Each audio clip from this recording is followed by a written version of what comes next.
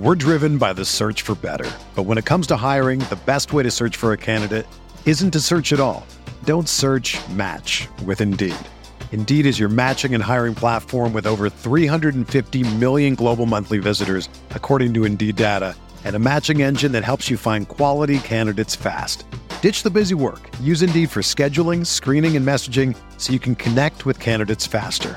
Leveraging over 140 million qualifications and preferences every day, Indeed's matching engine is constantly learning from your preferences, so the more you use Indeed, the better it gets. Join more than 3.5 million businesses worldwide that use Indeed to hire great talent fast. And listeners of this show will get a $75 sponsored job credit to get your jobs more visibility at Indeed.com/Blue Wire. Just go to Indeed.com/Blue Wire right now and support our show by saying that you heard about Indeed on this podcast. That's Indeed.com/Blue Wire. Terms and conditions apply. Need to hire? You need Indeed. Another day is here, and you're ready for it. What to wear? Check. Breakfast, lunch, and dinner? Check. Planning for what's next and how to save for it? That's where Bank of America can help. For your financial to-dos, Bank of America has experts ready to help get you closer to your goals. Get started at one of our local financial centers or 24/7 in our mobile banking app. Find a location near you at bankofamerica.com/talktous. What would you like the power to do? Mobile banking requires downloading the app and is only available for select devices. Message and data rates may apply. Bank of America N.A., member FDIC. Mayo Experience. Mayo Experience. Mayo Experience. Mayo Experience. Welcome to the Pat Mayo Experience, presented by DraftKings. Week 10 picks against the spread. No more Survivor picks, because that is finished for all of us. And what I'm assuming is all of you out there now, after just the fire that was week 9 in terms of big moneyline dog upsets, and probably the top 3 teams that you may have picked in Survivor are they lost, so you're probably out now too. Join the rest of us on the out. If you're still in, you're probably in line for the big money at this point. Free money teasers, a Cuss Corner mini. Want to remind everyone to smash the like button for the episode, subscribe to Mayo Media Network, and join the newsletter that is down in the description, where you can always access this show a night early on Tuesday evenings. You will get that emailed directly to you if you are subscribed to the free Mayo Media newsletter. The Pat Mayo Experience DraftKings Listeners League link also down in the description and in the comment section. Always just time code the show for your favorite stuff of the entire year. Jeff Feinberg, whose phone I think is going off right now as I hear it in my ear. Your Chargers put me through a real sweat last week, man. I don't know how you do that every single week. Yeah, I don't know. That was a weird one. We are really deficient in a way that will make every game a sweat, and that is the run defense. But there's a whole part of the show for us to talk about the Chargers. It was a weird week overall. It was a weird spread in that Charger game.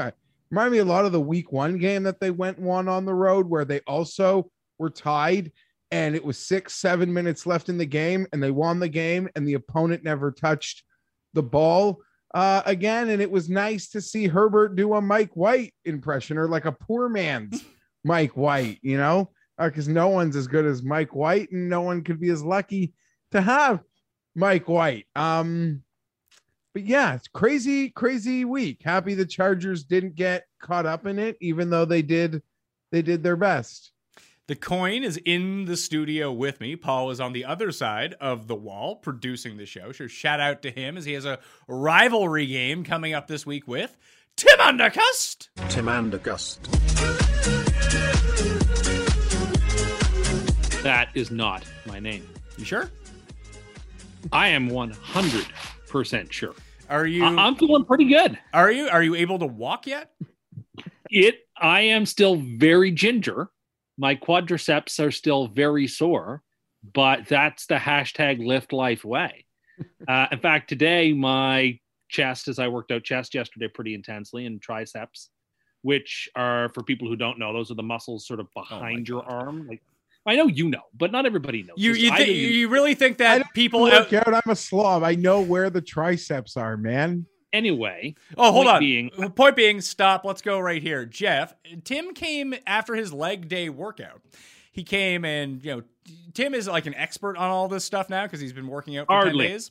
Tim's an expert at everything the moment he likes it for 3 minutes. We've learned that over the years. So he comes in and he tells us, like, he's regaling us with all, physiological information, like the fact that, did you know that your legs are stronger than your arms? Fun fact, Tim quote from Sunday. Like no one in the world knew that before Tim told us. I didn't know that my legs were stronger than my arms. How do you not know that? I just didn't. Okay. I'm not one of these people who quote unquote lifts with their legs. When I was younger, I never really understood what that even meant. So I never did that, but I just didn't appreciate like how many more plates I can go ahead and fire on the machines or use the weighted squats with than I can like with a bench press. Okay. You also you need to get out of the habit of calling them weighted squats. They are just fucking squats. But you can do squats without weight. Sure, you can. That is absolutely true. Adding weight doesn't make them weighted squats. They are still just squats. Okay, well, squats with weight then. However you want it. Just say fucking squats. Okay, fine. Squats. Now, where were we going with this? Oh, right, leg day or legs. First, if there was a definitive ranking of the best days to work out, leg day is definitely number one. That's and there's not, a gap between not true. You still can't walk. Yeah, but it's a good pain. And I know it's leading to something. And I intend to be able to squat a lot of weight. And anyway, I'm loving it. But now my entire body is sore today. So I'm walking like Lurch from the Addams Family. I'm very, very stiff. But that's okay. I'm feeling good. This hashtag Lift Life is going well. Jeff, he was not able to do our Sunday sprints, so he goes with different people to the gym. He comes and does cardio with me because I love to do cardio on Sunday mornings before football. Try to burn off like 600-700 calories before I go gouge myself with having some beer, having some chicken wings. I don't want to feel too crappy throughout the course of the day. And then he told us he was doing leg day on Saturday with our friend who's like a mutant, who is just basically a semi-pro bodybuilder. And I was excellent. Wait, but then you thought that you were going to be able to come run with me the next day. We all told you that would not be the case. You're like, no. What do you know? Turns out we all knew, didn't we? Well, I didn't quite say, what do you know? I just said I didn't quite feel as sore right afterwards as I was going to feel. And I guess I just didn't appreciate just how sore I'd be after it'd still be after leg day, because I had drank the protein shakes afterwards and kind of hoped that would flush the lactic acid out of my muscles, but that didn't happen. Yes. Look, I got a lot to learn. Well, we asked you earlier. We're going to be at the point where we're like so far along here where it's not even funny anymore, I guess, but we're all kind of also expecting Tim to give up on it, which will lead to these times, historically being even funnier, but I don't know, man. Whatever. Yeah, well, you know what? If you started to lift, Jeff, you'd feel differently. I'm sure. And if you spent some money on some Mike White and Zach Wilson rookies instead of wasting it all on McDonald's where you won nothing, you'd feel more fulfilled also. Probably, although I enjoyed that contest and I had a lot of fun with that contest, even though I didn't win the big prizes. Gave me something to do for a month, which I don't know. That's pretty gratifying. Gave you something? Well, it gave me a purpose. It gave me a reason to get up in the morning to go get my stickers or hunt for new ones. That sounds so freaking depressing. Thank God you found this lift passion to carry you through the dark times of needing McDonald's contests to get up in the morning to feel. Listen, I'm pathetic myself, but that seems pretty nut low. So I'm again happy for you that you have found this healthy hobby that fires off the endorphins. Yeah, you're gonna be high T Tim soon. I guess so. Yeah, now that you're You're generating testosterone. You're generating testosterone for the first time in your life. It's going to be good. We don't care about this anymore. And we'll go to the recap of last week. Jeff and I were 8-6, bringing us, we were tied going into the week. We're tied coming out of the week in the lead at 72 and 63 against the spread through 9 weeks. Tim, you are an impressive 4-10. That drops you to last at 66 and 69, coming off a bad week, a few bad weeks. The coin, 11-3 against the spread to get back above 500, 69 and 66. You're now 3 games back of the coin. Superlock, Tim picked the Jets, who did not cover. So he drops to 4-5. And Jeff and I both had, Jeff, your mighty Chargers. You're now 6-3. I'm 8-1 on the Superlocks. It's like the only thing that I'm doing well this year is the Superlocks. Even when on the Friday show, when we go through the 3 tiers of picks, I'm only good at the gold pick. The silver and bronze are just absolute trash. So hopefully I can keep this going throughout the course of the year, because it is saving my gambling weeks that my biggest bet keeps winning. Yeah, that's sort of a good philosophy. When are we going to get to the fireworks factory? Shut up. I mean, I don't know what he's talking about. Oh, I think I know, but it was a weird, like one of the weirdest weeks ever. And I don't really care we're not here to recap it, but it did seem like there were so many situations league wide where either a team got rid of a malcontent in Beckham and Von Miller in many ways and played maybe their best football games of the year. And then that classic team, losing a superstar in Murray and Derrick Henry and also playing absolutely fantastic. So those were the things that sort of really had my eye in what was the weirdest week like I can recall ever, maybe.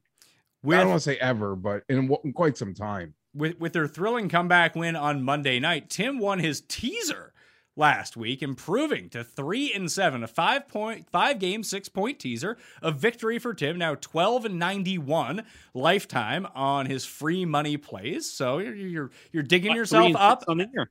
3-7 on the year. Oh yeah, 3-7. But like I've got a double coming in a couple of weeks, so that's 2 more losses. This is a good month. November is a good month. Potentially so. November might be a really good month, but as we were talking about before the show, you forgot that you had hit this teaser because the one you actually bet lost. Yes, that is correct. So, congratulations. The Jets covered the teaser? Yeah, the Jets came like within an iota of covering the spreads. That's right. That is right. If there was a tipped ball that got intercepted at like the 4-yard line, the Jets cover that game. Yeah. They're just a QB factory. The offense is starting to click. We'll get into it when we get into it. I don't want to play this game. Well, let's go to Thursday night football to kick things off. Baltimore is at Miami. Still unsure to a game time decision for this game. Shut the fuck up while I'm going through this. Can you do that? Do you want to continue to say stuff or what? Do you want me to get to the games? You can get to the games. Thank you. Fuck. Jesus Christ. Baltimore and Miami. Tua is a game time decision for this game. 7.5 is the line that the Baltimore is favored on the road. 46.5 is currently the over-under. All these lines are from DraftKingsSportsbook.com. This doesn't seem like enough points regardless of who's playing quarterback. We watched an awful lot of that Texans and Dolphins game on the weekend. Why? There are many reasons why. It was not an enjoyable experience whatsoever, but the run defense for the Dolphins is pretty good. That's about all you can say about them. They love turning the ball over. That's something they're big fans of. Jacoby Brissett likes throwing it into either the offensive lineman or the defensive lineman and just seeing where the ball goes. And as we saw from Miami on the weekend, sometimes it goes to the Dolphins. A lot of times it just goes to the other team. Obviously, Baltimore is rolling right now, but they didn't cover against Minnesota, Jeff. And is this going to be like a steamroll Ravens game, or is this going to be the Ravens that we've seen now for basically the past month, where they just dig themselves into this giant hole to start the games? You're like, what is going on? And then Lamar eventually leads them back and they win the game, but they don't necessarily cover the number. Which game do you see happening? I'm only going to Barry Horowitz myself here, and I don't even know how bold of a statement was, but I did say that game was going to end on a kick. Like, I don't know which way. It's going to be close. It's going to end on a kick.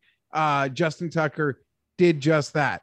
A couple weeks ago, last week to be exact, we had the Colts coming into this game and they were going up against that crazy Thursday nighter off in overtime. And the Jets, I mean, they covered versus the Jets, but that's a tough one. Like if Mike White plays, that was feeling really different. I don't know. Hold on. I don't know about that because the Colts got up by like 35 points in that game. Mike White wasn't playing for most of it. That's why. They had a guy named Josh Johnson play. Like Mike White is crazy, but that first drive felt like, oh my God, the Magic Man is back. And like I know that's going to allow Tim to feel like justified in all his insane takes. I just don't know. So obviously the Colts got that cover. That being said, you laid out the Ravens have really beaten the schnout historically out of bad teams. And as a matchup, this could be a bad one. Now, obviously, I have my own opinions and biases, and I made a point a couple weeks ago with I thought Tua should never play there again.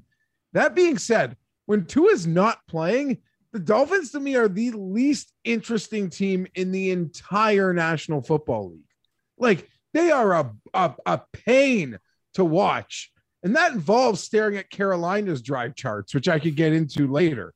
But per PFF, guys, the Dolphins have given up 234 pressures this year. That's dead last in football, 234. Second last is Carolina at 187.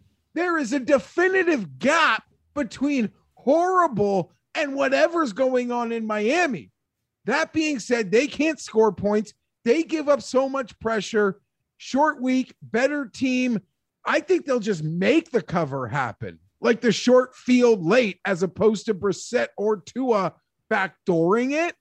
Just give me the Ravens. I don't love it because it goes against all the OT things, and Ravens have been in every close game. But backdoor or getting a free cover, I'm more confident I get the free cover out of Baltimore right now. I'm going to go Miami. I don't think I'm going to end up betting this game only because it feels like you could have made this line 13.5 and people would still just randomly bet Baltimore. That it seems somewhat suspicious that it's only 7.5 to me.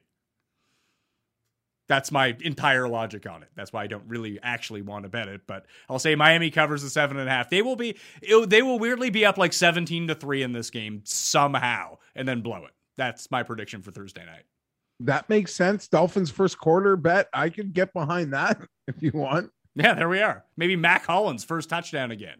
He ended up scoring one. I should have bet the anytime instead of just the first touchdown. Now, Tim, you can talk now. Thanks for not cutting us off for 2 minutes. You're very welcome. I'll make it short and I will make it sweet. Baltimore is going to devour the Dolphins.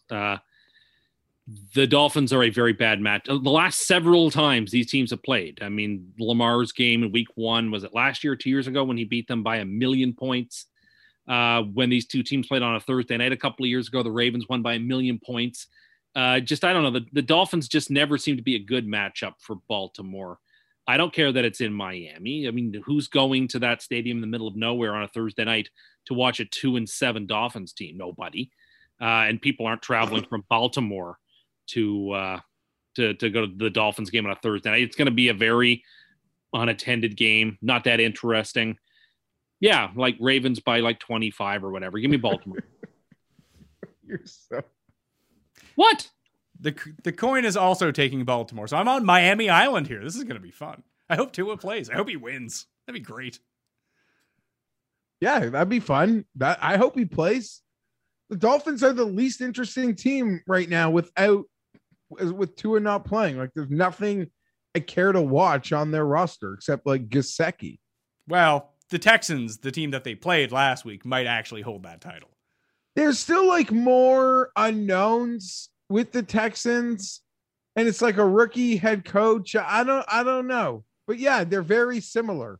Like one would be last, the other would be second last. Like at least Detroit, I don't know, they're the most entertaining winless team, and their coach is just its own little entertainment show. I'm not even talking about quality. I'm just talking like quality of team. Seeing the Dolphins as like an outsider, Tua's not playing. Like, I'm just so not interested. They're such a bore. And not to say he's entertaining either, but oh, what a weird. sucks for them. I think Football season was crueler to them than I guess anybody based on expectations. Yeah, I mean, Super Bowl. That's what everyone was saying, according to Tim. No, but there were some. Jeff will back me on that. There were people who were not Super Bowl, but there was this like cloud of teams, Chargers, Bengals. You know, obviously the Dolphins didn't have the quarterbacking, but everyone saw their roster is far more competitive and complete. They were supposed to be in this mix. To think that there's a 12-13 team like separated by a game AFC right now, and the Dolphins aren't part of that. Like they're in the Jacksonville, Houston Jets element of the standings. That's really a shocker. That's a shocker. I'm shocked by that. I'm not even saying that to be mean. You could like the Dolphins, you could hate the Dolphins. I like the team. I like the coach. I'm shocked by where they stand. Our good friends at Prize Picks have a super giveaway for Thursday night's game. If you go to prizepicks.com and use code MMNNFL, we have the link down in the description of the vid and podcast right now. You'll get a match deposit of up to $100. Like always, you deposit $100, you get another $100 for free. But if Lamar completes a pass or more on Thursday night, you just get another free $25 from Prize Picks if you play a Thursday night football entry. So I recommend that you go do that. Code MMNNFL at prizepicks.com. Here's a main event game for you. We'll go to Tim first on this one. Paul's Buffalo Bills at Tim's New York Jumbo Jets, underdogs by 13 at home. Game total 47.5. Tim, are we getting Magic Mike back? If he's healthy, and it seems like he will be able to go, I think likely yes, we're getting Mike White here. And as I sent that meme to you guys from Reddit earlier today, the question is really, is Buffalo a good enough team to lose to the Jets? Because the Jets only beat premium teams. So if the Bills win, that means they're not a premium team. And if they lose, it kind of does mean that they are. But no, let's be serious here. I hate the fact that they beat Jacksonville last week. And I hate the fact that the Patriots beat the Panthers last week. Because now Buffalo no longer has any cushion to play with and have got to take this. There's no sleeping on this game. There's no taking this game unseriously. The Bills are up by a half game in the division, and the Patriots are playing the Browns, who now have a bunch of coronavirus concerns and won't be likely at full strength. I think the Bills will be locked and loaded for bear in this game. And while I think Mike White can score points, then as I've been saying on this podcast and to Paul, that the teams that can beat Buffalo are teams that can rough them up and punch them in the mouth and out physical them. And I just don't think the Jets can do that. I mean, they have given up 45 and 53 points in the last two of the last three games. So while I think they can score points to make it competitive, I think the Bills are going to win this by 14 points, which is enough for them to cover the spread. I think it should be a high scoring game, but I think Buffalo takes it seriously. I think they know how much they need to win this football game. They've got to start racking up division wins. They've played the Dolphins twice, but they still have 2 against the Pats, 2 against the Jets. This game is really critical for them, and I expect them to take care of business in Buffalo. Jeff, have you noticed that no matter who the Jets play at quarterback that isn't Zach Wilson, Zoomer Zach, as he is well known on this show, that the offense looks pretty good?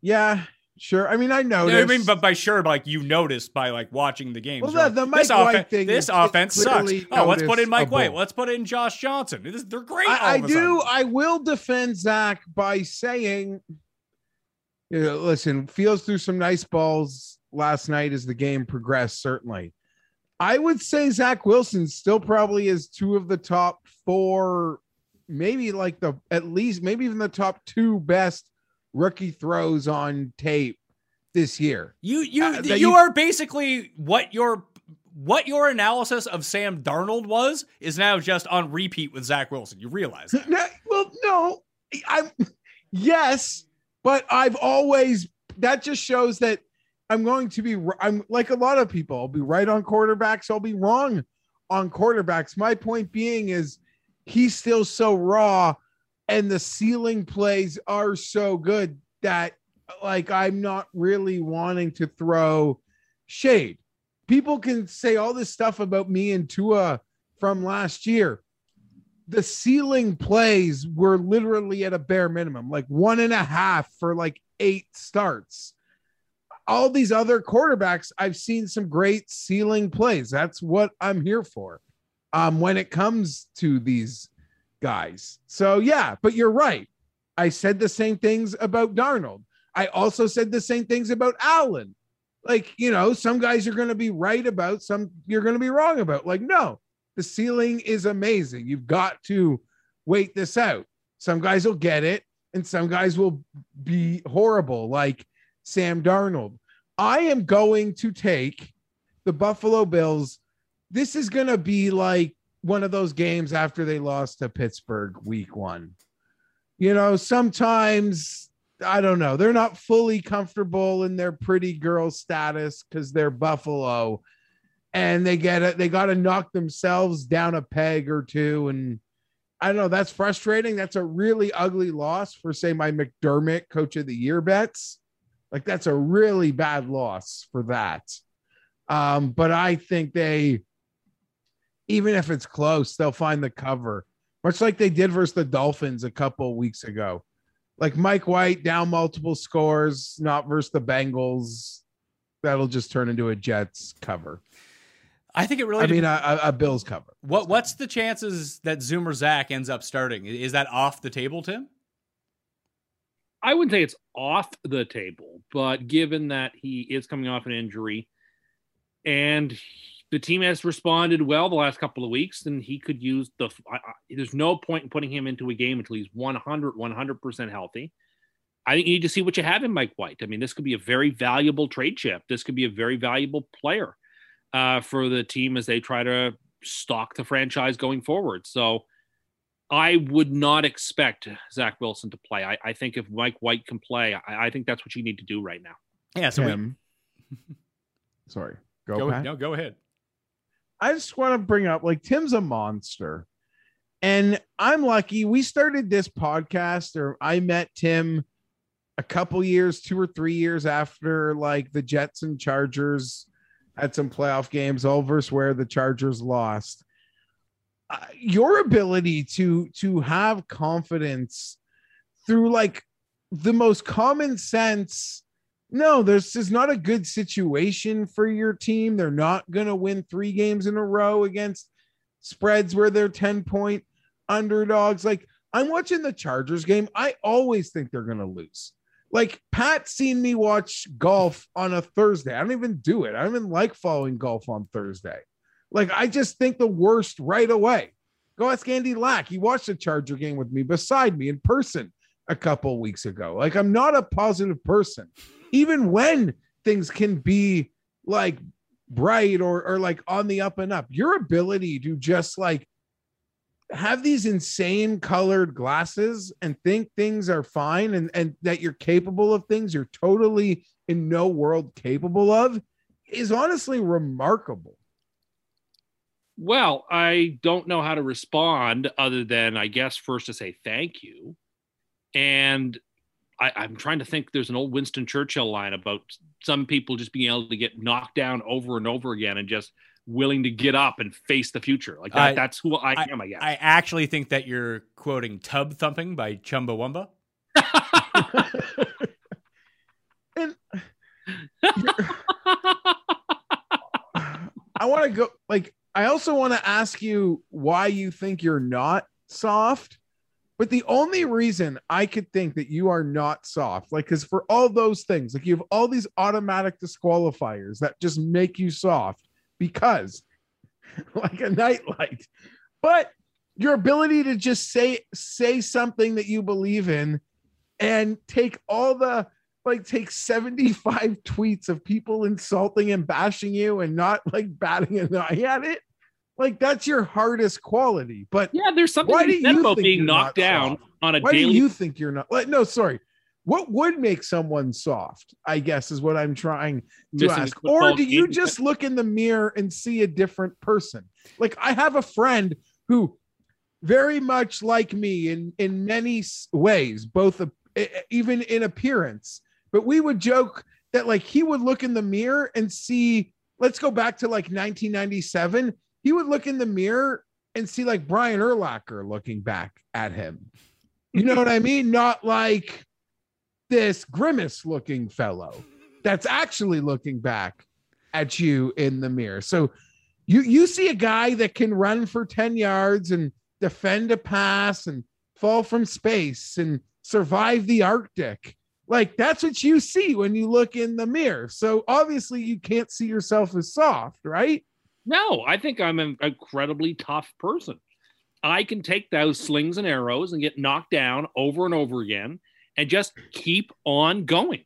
And it doesn't bother me. I have a stick-to-itiveness, and I follow the convictions of my conscience wherever it leads me. It doesn't bother me. I think people who are so easily swayed by public opinion are soft. Oh, so that's one thing. Oh, main character syndrome. There he is once again. No, that's not what I have. Everything just has to revolve around you. We even determined this on Sunday when we were watching the games. Everyone said it that we were sitting with. No. Everything just had to wrap around to you. You see the entire world through the lens of you. We actually had a viewer compile a list of things you said were not soft last week, by the way. If you would saw that. If you would like to hear them, they were. So here's a list of things that aren't soft according to you: delicate hands, adult nightlight, fear of driving in the snow, wearing latex gloves while eating chicken wings, an aversion to, quote, melty things, fear of forks scraping together and the sound that it makes, fear of step stools and stairs, fear of haunted houses, afternoon naps. I'm on board with that. Probably soft, but I do enjoy them. Fear of parking and busy stores, fear of gas pumps, fear of automatic car washing stations, gloves for cold steering wheels, and bruising very, very easily. Not soft, according to you, but you called Tua soft when he didn't play because his hand was broken. Hand was broken. He had a little microfracture in his finger, but God forbid he play those games. Look, none of those things make me soft. A person who doesn't have his or her own mind and is easily swayed to just agree to whatever's said, that's somebody who can be soft. So what you're saying is you're not a sheep?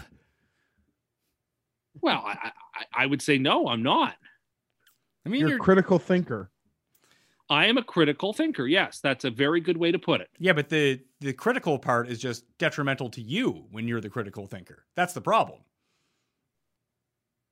If you say so, I'm not bothered by these things. Okay. So that's our soft update for Tim. I'm also going to take Buffalo. The coin is going with the Jets in this circumstance. Tampa Bay and Washington. Tampa coming off the bye week. Washington coming off the bye week. The Washington football team is a 9.5-point underdog at home. 51 is the over-under. The football team is now 1-7 against the spread at some point. This game was pretty close in the playoffs last year. Obviously, Washington hasn't been up to the same caliber. However, if you look at what Tampa was like going into the bye week when they lost to the Saints, they came back in that game, but Brady was pretty rattled getting on. And it's the one thing that we've kind of seen with Brady throughout the course of his career, that get him off of his favorite throwing spot, make him a little bit uncomfortable, jumping at his legs, creating that pressure, and he just looks like he'll give you the ball. It happens like 3 or 4 times a year. Brady just looks completely out of sync with everyone. He did in that game against the Saints. I don't know if that's necessarily going to be the case this week against Washington, but the only thing that Washington does well is they still get to the passer. That they can do. Everything else on the field, they seem to be an abject failure at. So if Brady just kind of lobs it up in the air, it's probably going to be a 60-yard touchdown. But I do think that Washington's the right type of team to bother Brady enough to, I don't want to say keep it close because I don't feel like this is a 3-point game, but I do think that Washington can cover. Am I completely off base with this? No, I'll take Washington also. I'll take these points. I agree almost in most of what you said. Fully expect Tampa to win. Don't even expect it to be all that close or feel like, the Tampa loss will be a sweat, but they can cause Brady trouble. The Bucs are off a bye, which they're off a loss and off a bye, which leads me to want to make the pick on them. This is one of my least favorite games having to pick of the week. I'm just taking the 10 points, but Washington, I don't know, maybe because their division was so bad and more people were picking them to win their division than Miami, they could maybe be actually worse than Miami in terms of results versus September expectations, but give me Washington plus 10. Last time we saw them, it's a miracle they didn't cover versus the Packers. That cost me a lot, to be honest. Well, that's going to be fun when they get into the red zone 8 times and come away with a grand total of 3 points. I am going to take Washington as well. The coin is taking Washington. Tim, can you make it around to Washington? I will not. Give me the Buccaneers. I don't trust this Washington. Jeff says that Miami without Tua is the team he's least interested in watching in the NFL. I think the Washington football team is the team I'm least interested in watching week in, week out. There's nothing to them. They're boring. They don't have any flash. They do stupid things time after time when they get in the red zone, but without it being funny. Like, there's just nothing to them. So no, I think Tampa, who has themselves probably in pole position in the NFC as a better team now, should, I think, take apart this Washington team. So you think they're in pole position? You think they're in pole position of the NFC? I mean, the Cardinals have to be. They just won a game at a division rival on the road with a backup quarterback.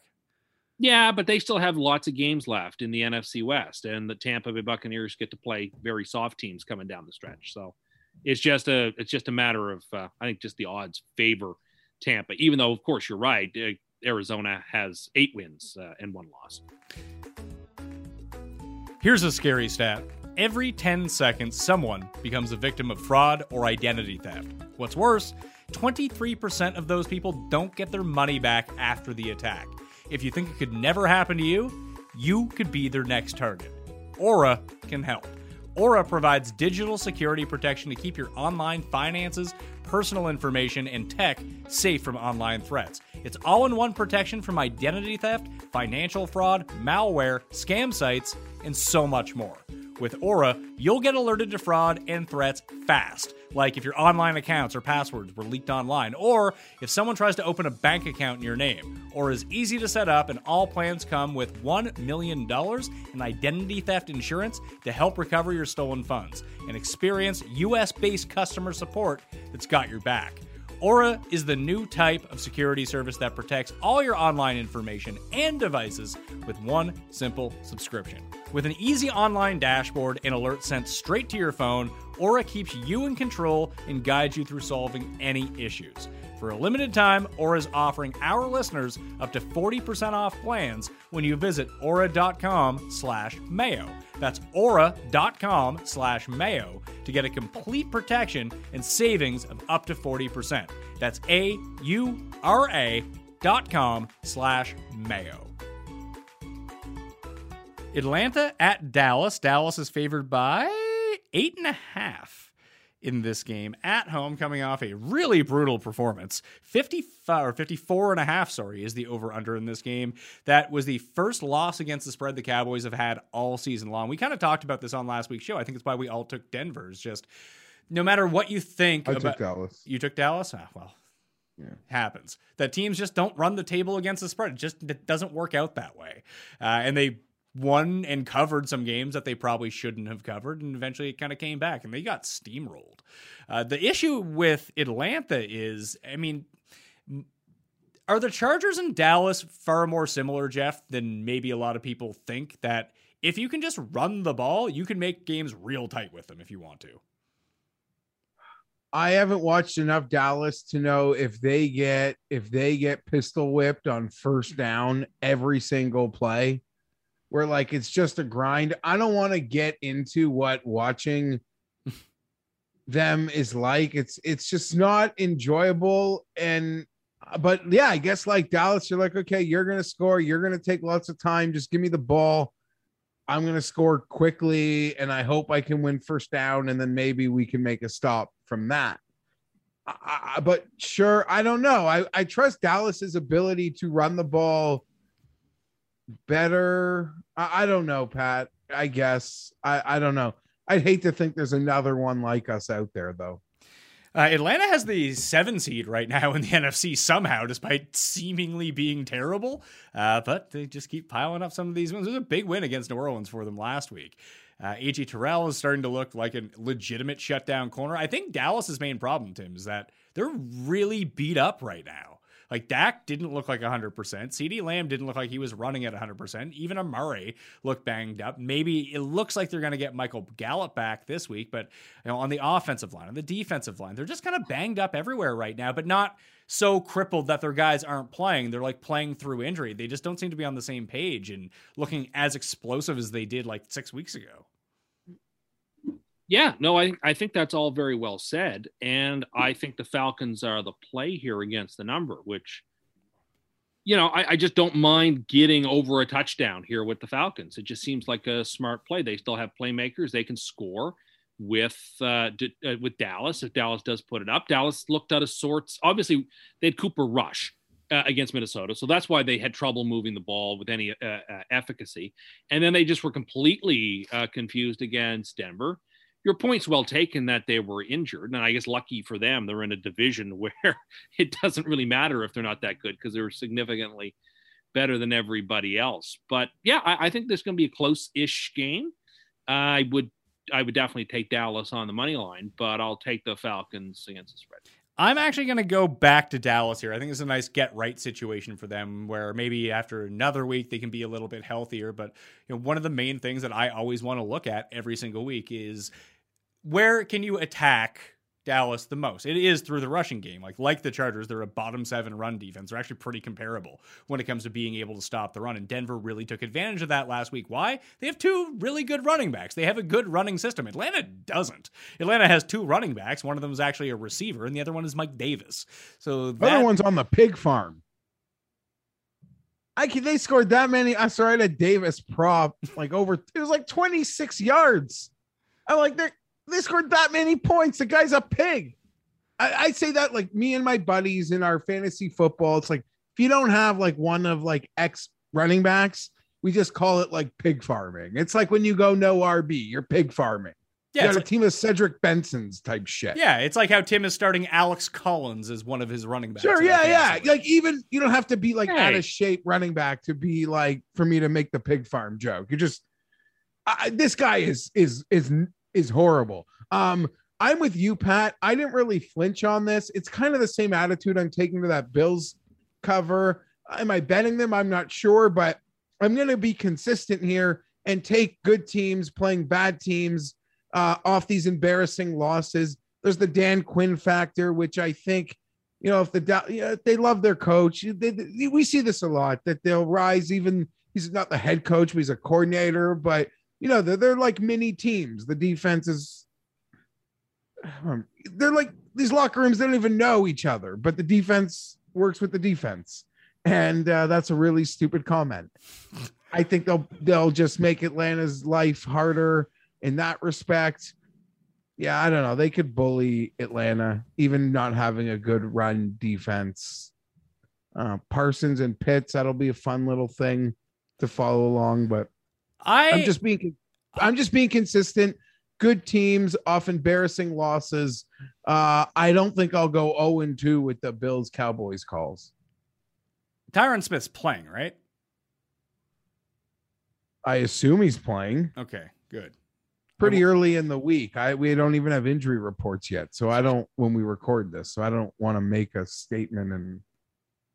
So the biggest thing for me here, like I said, the run defense, I don't think Atlanta can fully take advantage of that on the offensive side of the ball. When Dallas is playing defense, their pass rush is still pretty good. Atlanta can't block. That's still a real problem that they have. Maybe, they've found some cohesion over the past few weeks, but on the whole, it hasn't been pretty good. So that's double advantage Dallas at the line of scrimmage. So that's just going to lead me to Dallas. Breaking news here off the Cowboys game. Legatron was just placed on the COVID list, so they need to find a kicker for this game against the Falcons. Maybe that pressures them into going for 2 a bunch or going on 4th down, which probably actually helps them. It takes the decision-making out of Mike McCarthy's hands, which could only be a good thing. Well, they went 0-2 early in that game. I mean, that game kind of got away from them. They drove the ball early, and they just didn't doing it. You got to keep doing it. Hey, listen, if the Chargers hadn't have tried to do it at the end of the game after they didn't get it twice early in the game, they wouldn't have been able to ice it. They would have had to rely on a 47-yard field goal to try to win the game and give the ball back to the Eagles. Instead, they went for it. They got it. Oh, yeah. I'm just saying the game just had this weird early lopsided vibe to it. But Dallas was on, at least early on their first couple possessions, were moving the ball. And I agree, and I don't really understand. I saw it after the fact. The internet was like turning on Staley quickly in that game. I'm not really sure what he was doing differently in some of these geniuses' opinions last week or this week that he wasn't doing previous, but I don't know. I guess a fickle bunch. If only they had that Monday press conference, then you could hear more about it. Don't even like, I honestly, I don't want to. I've had the thoughts I have had in my head to get their attention. For some reason, the Chargers have stopped for the last couple of weeks posting the Monday presser.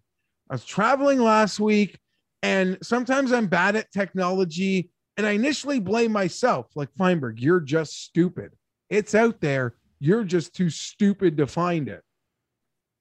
Comes to my attention, while I might be stupid, it's literally not getting out there. The Monday presser. I want to hear everything. I love hearing everything. I've checked all the platforms, Twitter, YouTube, the app, even things I don't have platforms. Like maybe they're putting it there to get people to sign up. Every time Staley speaks, I like him more. I want to hear every word. I do enjoy the beat writers the team has. I think they ask good questions. They ask good questions, thoughtful questions, questions that involve yesterday's game that they got a chance to sleep on, questions that involve playing off responses that coach gave them yesterday in his post-game presser to sort of put his words against something. And he's so articulate and thoughtful with all his responses that it's truly a treat to watch. I don't know. Like, I might consider a hunger strike until I get back. Like, I need to go to extreme. That's how much I like them. Don't you have direct connections? Well, I'm going to flaunt that. I'm going to be like, don't make me take this to the highest level and embarrass a lazy POS on your digital or PR team. Like, what is this? I like that you thought that I like that you thought that the Chargers were going to start, if they had their own special platform, or maybe that they were charging people to watch their press conferences, which would have exactly that would have one buyer in the world. No, I would pay. If that's what they want, if they want donations, I would pay. That's a good 15, 20 minute, like, great presser. And there's 2 or 3 beat reporters that I love that ask really good questions. So it's just good to hear, and I enjoy it. I can get through anything. Like, I save that for an annoying 30 minutes because it makes it that much faster hearing him speak. And no, I wasn't. If they want me to pay or donate, I would. My point was, I've looked like maybe there's Chargers TikTok. Like maybe they're posting them on platforms that I don't like have an account on, even Facebook or something. But just no, remember this, folks. When it comes time to vote, who thought that the Chargers press conference would be on a TikTok feed that you'd have to pay for in between people doing in between videos of people doing the floss and what other else they're doing. I didn't say that. Oh, okay, so I like how concerned the Harlem you are. Shake or whatever else they're doing on videos. Well, you're very concerned about at the Custy Awards this year trying to not win Most Insane, but Jeff is passionate about his team and he's looking to find these press conferences and he's exhausting every avenue. He can't just go into a grocery store and just ask people where the most obvious things are, which would be what an insane person would do. Oh, that's what you exactly. do. Or he's not the same person that thought that olive oil had no calories in it.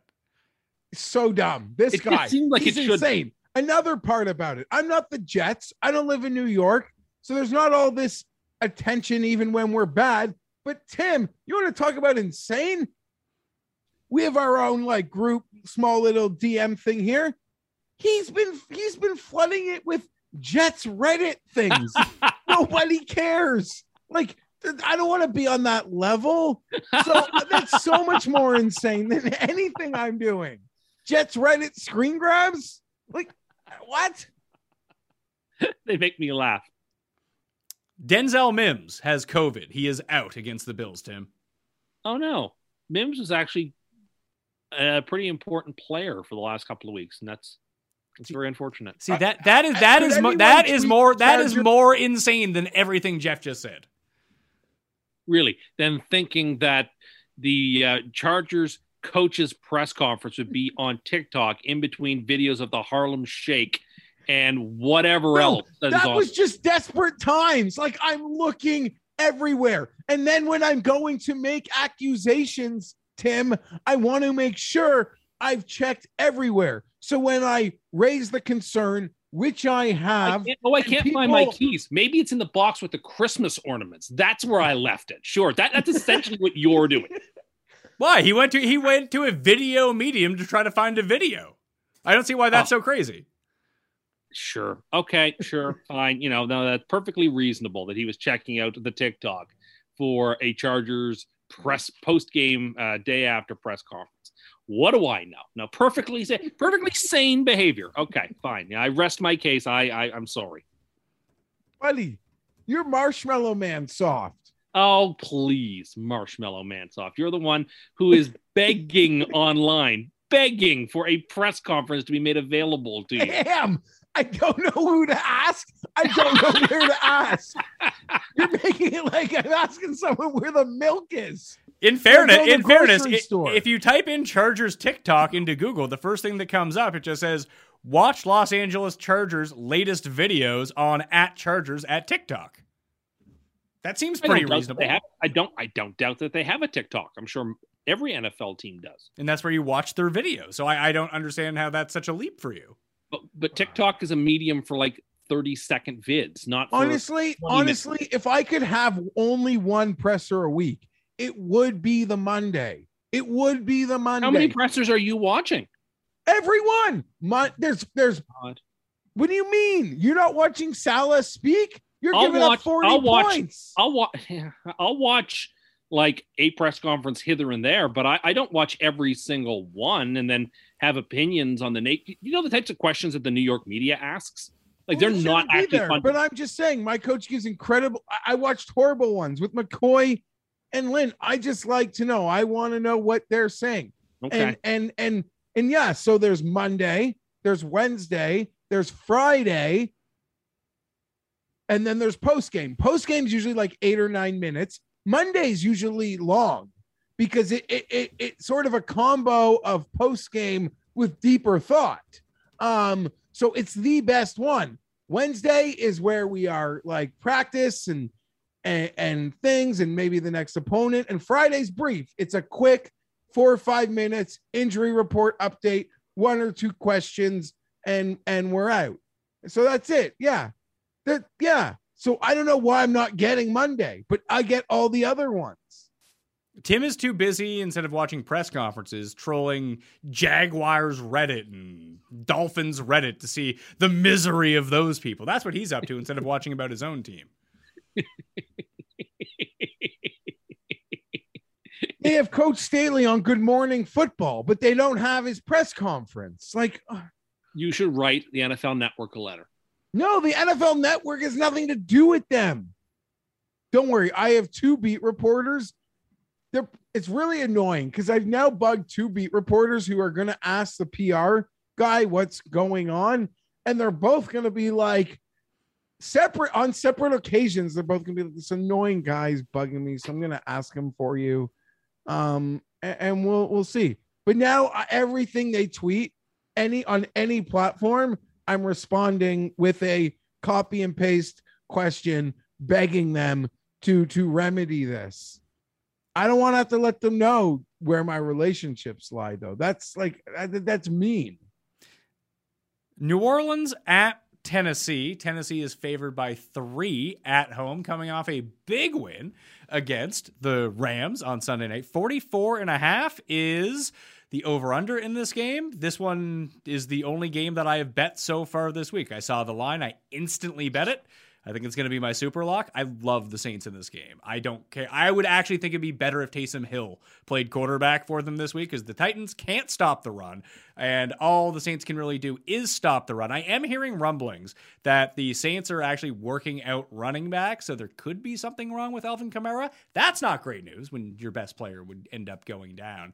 But I think this is sort of a reaction to the Saints losing last week against the Falcons and a big surprise upset win in prime time for the Titans. This game felt like more of a pick'em to me. I actually think that New Orleans might be the better team, although Tennessee just continues to slap me in the face with everything and beating every good team in football. I think the Saints catch them here. I think they're one of the more better designed teams to give Tennessee a lot of problems with how good they are both running the ball, at stopping the run, and actually having a pretty good back end and being able to get to the passer because Tennessee's offensive line is not all that great. And it fits my theory of New Orleans not favored by more than 3 points in a game. Bet on New Orleans, where they have come through every single time this season. Give me the Saints. I'm just piggybacking you. I've said too many words about a stupid press conference. I just agree with everything you said, especially how the spot just lines up perfectly for the Saints. Matchup and spot advantages, overreaction advantages. Saints. I wouldn't be surprised. Yeah, it seems like a logical super lock pick as well, though I don't think I'll be there. Tim? Line's way too short. The Titans have got to be the play here. The Titans have beaten the Bills, the Chiefs, the Rams, the Colts. They have been playing great football. The Saints don't have their quarterback. The game's in Nashville. The New Orleans Saints going outdoors now when it's starting to get a little cooler early. And the Titans are only 3, or in DraftKings right now, they're 2.5 point favorites. I don't understand the line. If the only reason in my mind to take New Orleans is that the line does it smells badly. I'm going to play the Titans. They've been playing good football, and there's a team that's not soft. There's a team that's taking a hit after hit and just keeps being resilient. And I expect them to be continuing to be resilient. I like the Titans here quite a bit. You going to make them your super lock? No. Oh, no. I have another game that I particularly love for my super lock. It was a perfect storm for them last week, in my opinion, in so many regards. This might come out away as diminishing them, but I picked them in many of those big victories. The Chiefs victory, the Bills victory, Colts. I might not have picked them there. I was dumb. That was silly. But I mean, they were down 17-0 to start that game. I don't know. That last week's game just struck me in a very NBA type situation where you see a superstar get hurt on a team, and then for the first game, a team plays great. They play great. Everyone says you ain't shit without this guy. At a conference game for the Rams, who I don't even need to look at the schedule. I just assume the Rams have a big game on primetime the following week in division. Of course. Hold on. What are you doing, Tim? Pardon me. I had a couple of sneezes. Those were sneezes? Yes. Pardon me. That was some sound. Oh, goodness.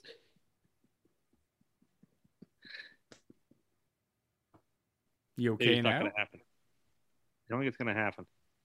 Okay, Jeff, sorry to cut you off there. I thought there was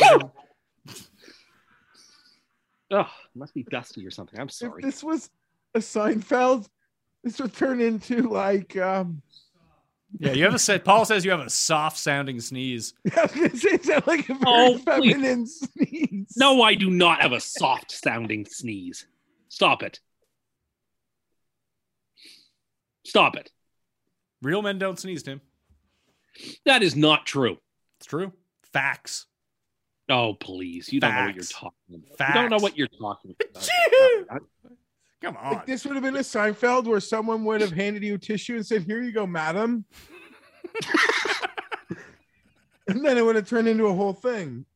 But the sneeze, it sounded soft. It was the sneeze. I thought it was a woman. Yeah, I can see that. Let's bring back Seinfeld. Yeah, we're good. Oh, we're still talking about this game. Yeah, I don't know. Yeah, we're good. We're good. The Titans haven't lost since Doug the Pug showed up. So they got that mad energy. That's true. That still has been The last time the Titans lost a football game was a hinge game against the Jets. Yeah, so you hope they don't lose again, win the Super Bowl, so you could take some credit. Yeah. Well, I'm going to take credit. Not only do we have the third pick, we beat the Super Bowl champions.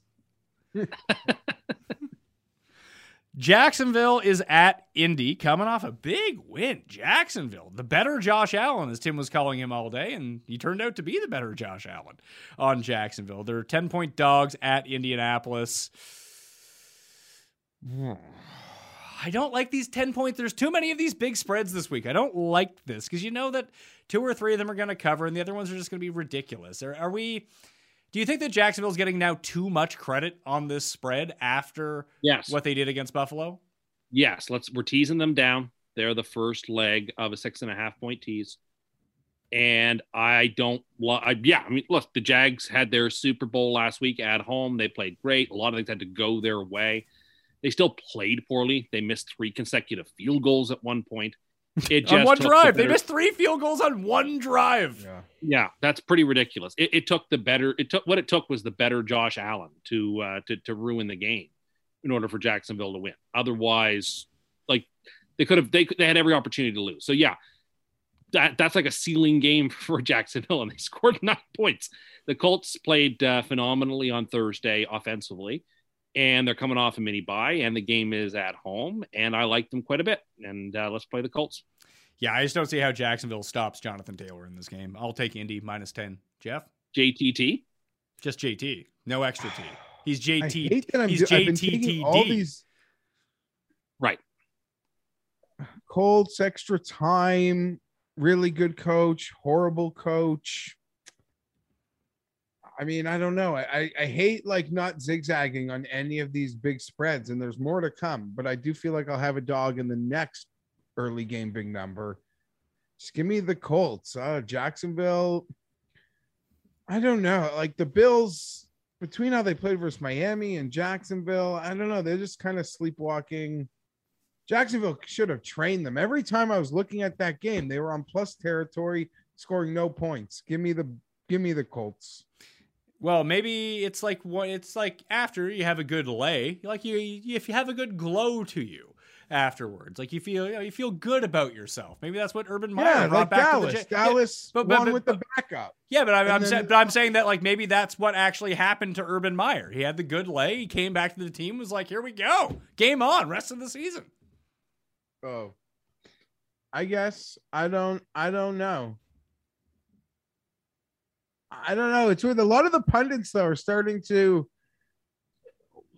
Trevor Lawrence is starting to take criticism that only Tim Anderson was willing to dish out. How about that? How about this guy isn't John Elway? How about that? How about some of us knew that he had some flaws that you knew? I was the only person on here. And again, you want to talk about somebody who stood on Twitter and took a barrage of hate tweets from people when I kept saying over and over again that I just don't see the all-time specialness that some people, deigned to give Trevor Lawrence. And you know what? Through a half of a season, I look more right than I'm wrong. And I'm here to collect my credit. What about that time, the 1 week when the Jets had the first pick last year before losing it, when all of a sudden Trevor Lawrence became the best quarterback who's ever come out of college, according to you? Sounds like I don't think I said that. You did. All. What I think I did was start to play the good soldier, thinking that that's where things were going to go. And you gotta support the team even when they're doing things that you don't particularly like with the roster. Oh, I see how that works then. Yeah, it wouldn't change your opinion based on who got drafted where now, would it? Detroit at Pittsburgh. Pittsburgh's an 8-point favorite at home, coming off the Monday night game where they almost lost somehow. 42 is the over. I mean, they should have lost on Monday night, but they won. Now they're 8-point favorites against Detroit coming off the bye. I think a lot of people will want to take the Lions here +8. I am not buying that for a second. I don't know how Detroit creates offense against this team. At least Fields was able to run around. Fields actually looked really good on Monday night in the second half. The goof doesn't have that in him. Give me the Steelers -8. Yeah, I'm with you. And we're teasing the Steelers down. They're the second part of the tease. I think this line is way too short. Why in heaven's name in Pittsburgh is Detroit only a 1.5 longer odds than Chicago? That makes absolutely no sense. The line value is with the Steelers here. That's the way to play it. Jeff? I'm one of these people, I guess you're right, Pat, and I'm such a mark. Like, they could have probably made this line 7 or something, and I would still lean Detroit. We record that, like, I'm so clouded by how bad Pittsburgh won in victory not many hours ago. I am taking the lines, and I don't think I haven't taken the bait on the Lions all year. And I don't even think I'm taking the bait on the Lions this time. I am just like everyone you are fading, essentially, Pat, who's like, we just want to, like, we're just angry that Pittsburgh won. Not that I care. I covered on a bet I made last night with Chicago. I didn't bet them to win. They covered the spread. They did all I needed them to. But it was just such an unimpressive situation of events on Monday night that are so fresh in everyone's in mind. So you and Tim make great points about how it's probably crazy and how the line comparison to Chicago and Detroit is laughable in and of itself.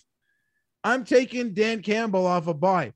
I don't know how many rah-rahs can still work. You haven't won a game. There's so many times you can kick the door down and show nothing. I feel like there's one left and it's out of the bye. Let's do this. I don't know. Bite ankles. Hire Mac Jones, whatever it works. Yeah. Well, some coaches spend the bye week prepping for their next opponent. Dan Campbell is probably with Cost at the gym doing leg day, trying to get real swole. That's just what I envision Dan Campbell is up to in these scenarios. Like, Pittsburgh's not a good team, but they kind of do everything better than the Lions do. Like, you want to take advantage of the Steelers, just throw mid-range to deep passes against them. Once the Bears figured that out, they were good to go, and they started moving the ball. I just don't think Detroit can do that. The Bears were when they were getting pressure, they had the Steelers where they wanted them, because Ben can't really evade. Can't do anything. And no, it he can't do looks anything. So a team that can get to this get through the Steelers' offensive line will dominate them. But Detroit doesn't have that ability. So. Ben loaded up and put everything he had into a throw, and it went like 39 yards. Hey, it was complete though. Yes, it was. And credit to him. I'll honestly just say, in much the same way I liked Chicago yesterday. I am not laying more than a touchdown versus Pittsburgh. Maybe against, you'd say anybody. I don't know, a little more confidence in Detroit than, say, Houston. But there are very few teams in the league that I would take Pittsburgh minus over a touchdown. And I guess Detroit isn't one of them for me. Give me Detroit.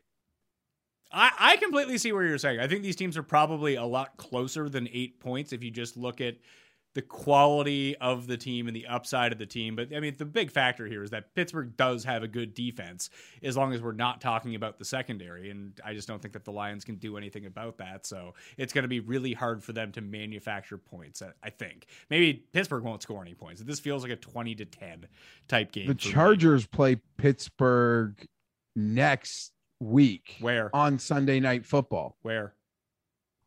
In LA, but it'll feel like Pittsburgh. I love the Chargers in that game. Anyway, when you're searching online for that stuff that you don't want others knowing about? Well, I know most of you are probably thinking, why don't you just use incognito mode? But let me tell you something. Incognito mode does not actually hide your activity. It doesn't matter what mode you use or how many times you clear your browsing history. Your internet service provider can still see every single website you've ever visited. That's why, even when I'm at home, I never go online without using ExpressVPN. It doesn't matter who your service provider is. ISPs in the United States can legally sell your information to ad companies. ExpressVPN is an app that reroutes your internet connection through their secure services so your ISP can't see the sites that you visit. ExpressVPN also keeps all of your information secure by encrypting 100% of your data with the most powerful encryption available. Most of the time, I don't even realize I have ExpressVPN on. It runs seamlessly in the background, and it's so easy to use. All you got to do is tap one button, and you're protected. ExpressVPN is available on all your devices, phones, computers, even your smart TV. So there's no excuse for you not to be using it. Protect your online activity today with the VPN rated #1 by CNET. Visit my exclusive link, expressvpn.com/mayo, and you can get an extra 3 months free on a 1-year package. That's expressvpn.com/mayo. expressvpn.com/mayo to learn more. Because I need to tell you about a brand new HeadGum podcast called The History of Heat, presented by StockX. The hilarious Yasser and Isaiah Lester are brothers and comedic writers who love everything that's considered heat. If you're wondering what heat is, well, heat is what's cool, whether it's sneakers, art, skate decks, streetwear, or even video games. Every episode, Yasser and Isaiah are joined by guests like Langston Kerman, Vashti Kola, Steve Barrett, to name a few, to discuss and share never-before-heard stories about some of the most hype and influential brands. They'll talk about everything from Nike to Marvel to Supreme to Crocs and Travis Scott collabs. Powered by real-time data and insights from StockX, the global marketplace for authentic current culture products, History of Heat dissects the past, present, and future of all things heat. If you're a fan of our show, be on the lookout for their episode on nostalgia, which takes a step back into Yasser and Isaiah's favorite sneakers from the past and how re-releases have influenced our lives today, featuring comedian Langston Kerman. So, subscribe to the History of Heat podcast on Spotify, Apple Podcasts, Stitcher, or wherever you listen to podcasts, and be on the lookout for new episodes every Thursday. Next game. This might be like weirdly the game of the morning. Cleveland at New England. Like, this has real implications in the AFC. The Patriots are totally is it's totally the game of the morning. Other than Bill Katz. This is the fucking third time you've stepped on my intro. You realize that, right? I am an idiot. Can you just make a note to yourself to just let me read the lines in the total before you interrupt me? Like, can you put it next to your act sane note that you have? Yes, I'm writing clicks mute every time you start a new game. And remember, unmute when you have to start talking, because I know that you'll forget to do that. No, I won't. Are you sure? Because you didn't mute yourself when you were sneezing like a real soft person. I should have muted. We're not soft. Stop that. People sneeze the way they sneeze. Soft. Imagine. Browns and Patriots. The Patriots are favored by 1.5 at home in this game. 45.5 is the over-under. You got dirty Mac Jones. I mean, it's going to be tough if Myles Garrett gets anywhere near him. Twisted ankle. He's fucking Ken Shamrock out there on the field. I don't know what to do. Nick Chubb, it looks like he's going to be out in this game. He's been placed on the COVID list early in the week. No idea if he's going to play. I would bet that he doesn't play because we've rarely seen anyone. I guess Saquon would have been the only guy last week who tested positive, then had the double negative, and he would have been able to play, but he was too injured to play anyway. So I guess it didn't even really matter.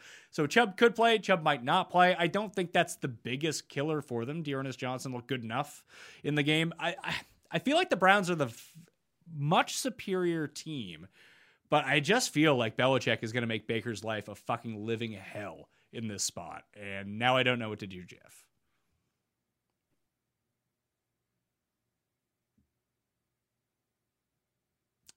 Were you listening to me?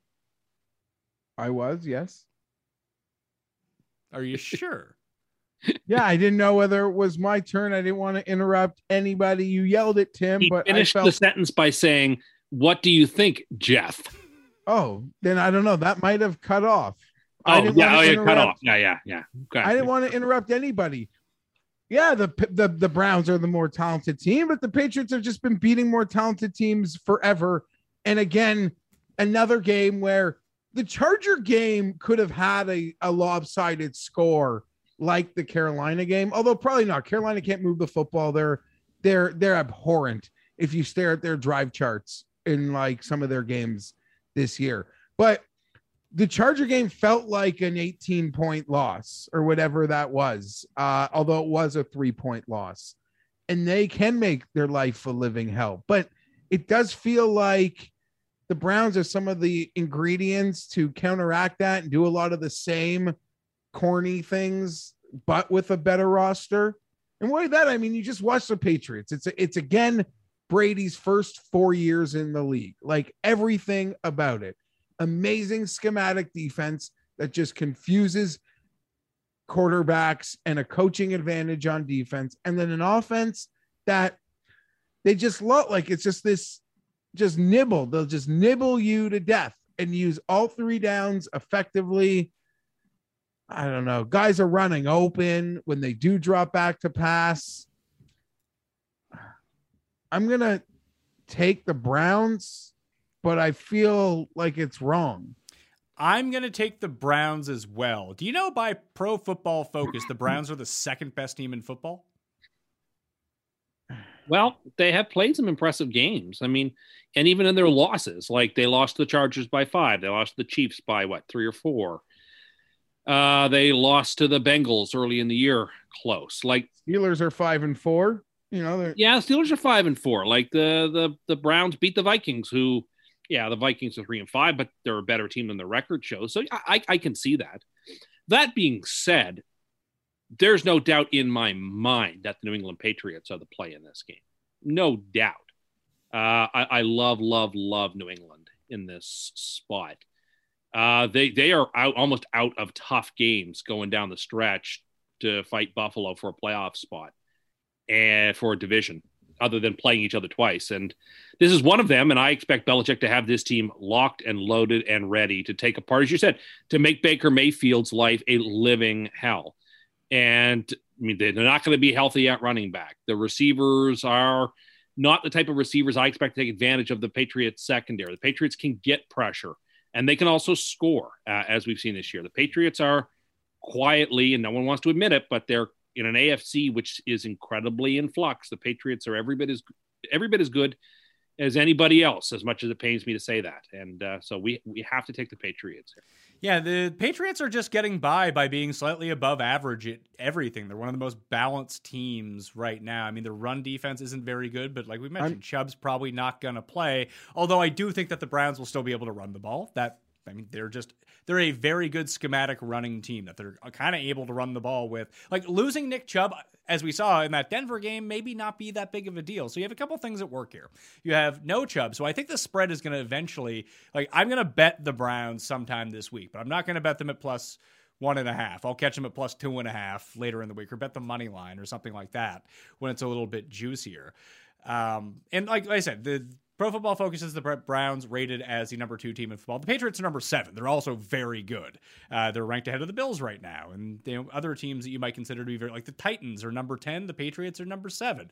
But here's the one thing that it kind of boils back down to is like quality of opponent that they beat. Like who have the Patriots wins come against? They beat the Chargers. That's a really good win. But other than that, I mean, the Texans and the Jets, the 2 worst teams in football, and Carolina's like bottom 5, bottom 10 as well now. Like, I just don't know if the one thing that Mayfield likely won't do is make some of the truly horrendous mistakes that Sam Darnold did last week. And I think that the defense for the Browns is still good enough to give Mac Jones a ton of problems here. This game feels like an under to me. It feels like it's going to be very slow, although the Patriots could be without both Damian Harris and Stevenson in this game. They both left last week with head injuries. Jonnu Smith might not play. I think they're a bit more banged up than maybe they seem. And yes, there's no Chubb for the Browns, but we've seen them overcome that. And now there's no Odell causing problems for them. They get rid of Odell. Maybe that's the kickstart that they need to their season, to start using Donovan Peoples-Jones and Anthony Schwartz and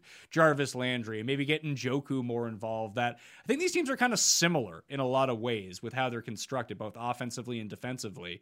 And I just actually trust Stefanski calling plays over Josh McDaniels right now, because the Patriots offense, well, like they put up points, but a lot of it is defense influenced. I'm just not impressed with their offense whatsoever.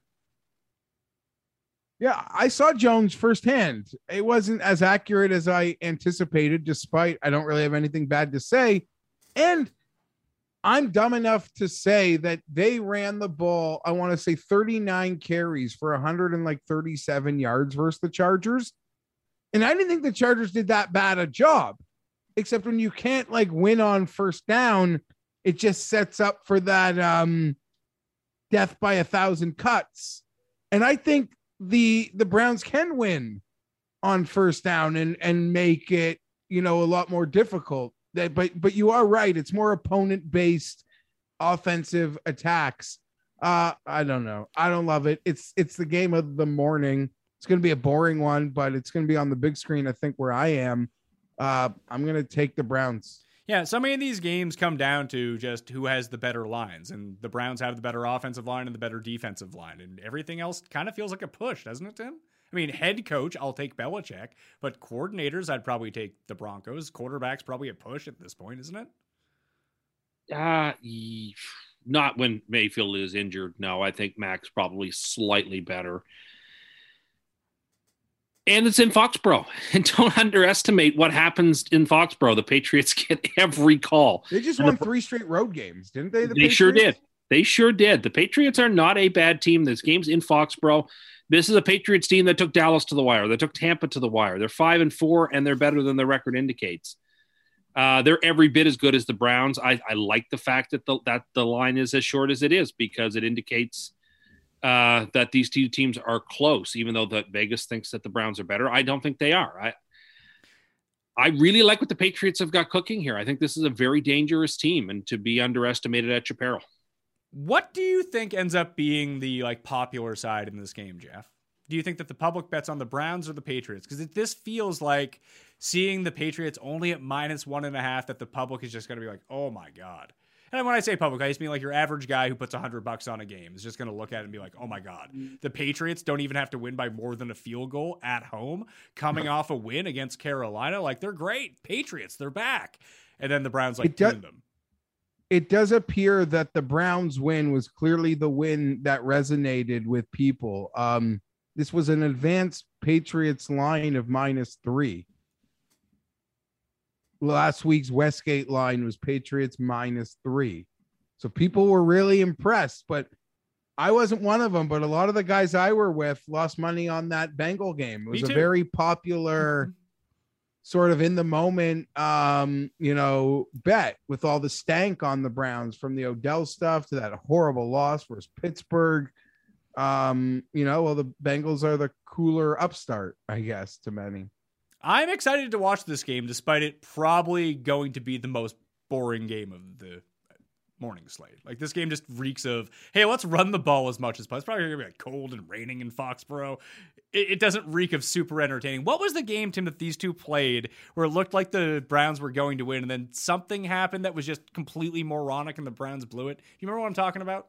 Yeah, I feel like there was a blocked punt or a something like that. Yeah, I do remember that game now that you mention it. I don't remember what it was. I think it was 2 years ago. 2 years ago. And I don't think it ended up being close, but it seemed like the Browns had a stranglehold on the game and they just gave up 2 ridiculous touchdowns. It was like, oh God, they got blown out in this game. So maybe that stuff can just happen to them. You just have Patriots DNA versus Browns DNA. It's a revenge game for Belichick. He always wants to beat the Brownies. But yeah, here we are. So Cleveland for everyone except for Tim. We got a lot of those. There were me, Jeff, and the coin are on one side. Tim, you're on the other side. This could be your catch-up week, or the week you just get put in the body bag, where it's going to be pretty tough to come back from. But we are now at the midway point of the show, which means it's time for a mini version of Cuss Corner. Cuss Corner, it's Cuss Corner. Cuss Corner, it's Cuss Corner. He's got the hottest takes with the highest stakes. He should be president of the United States, but it's Cuss Corner, it's Cuss Corner. Cuss Corner, I don't know that people are calling it that.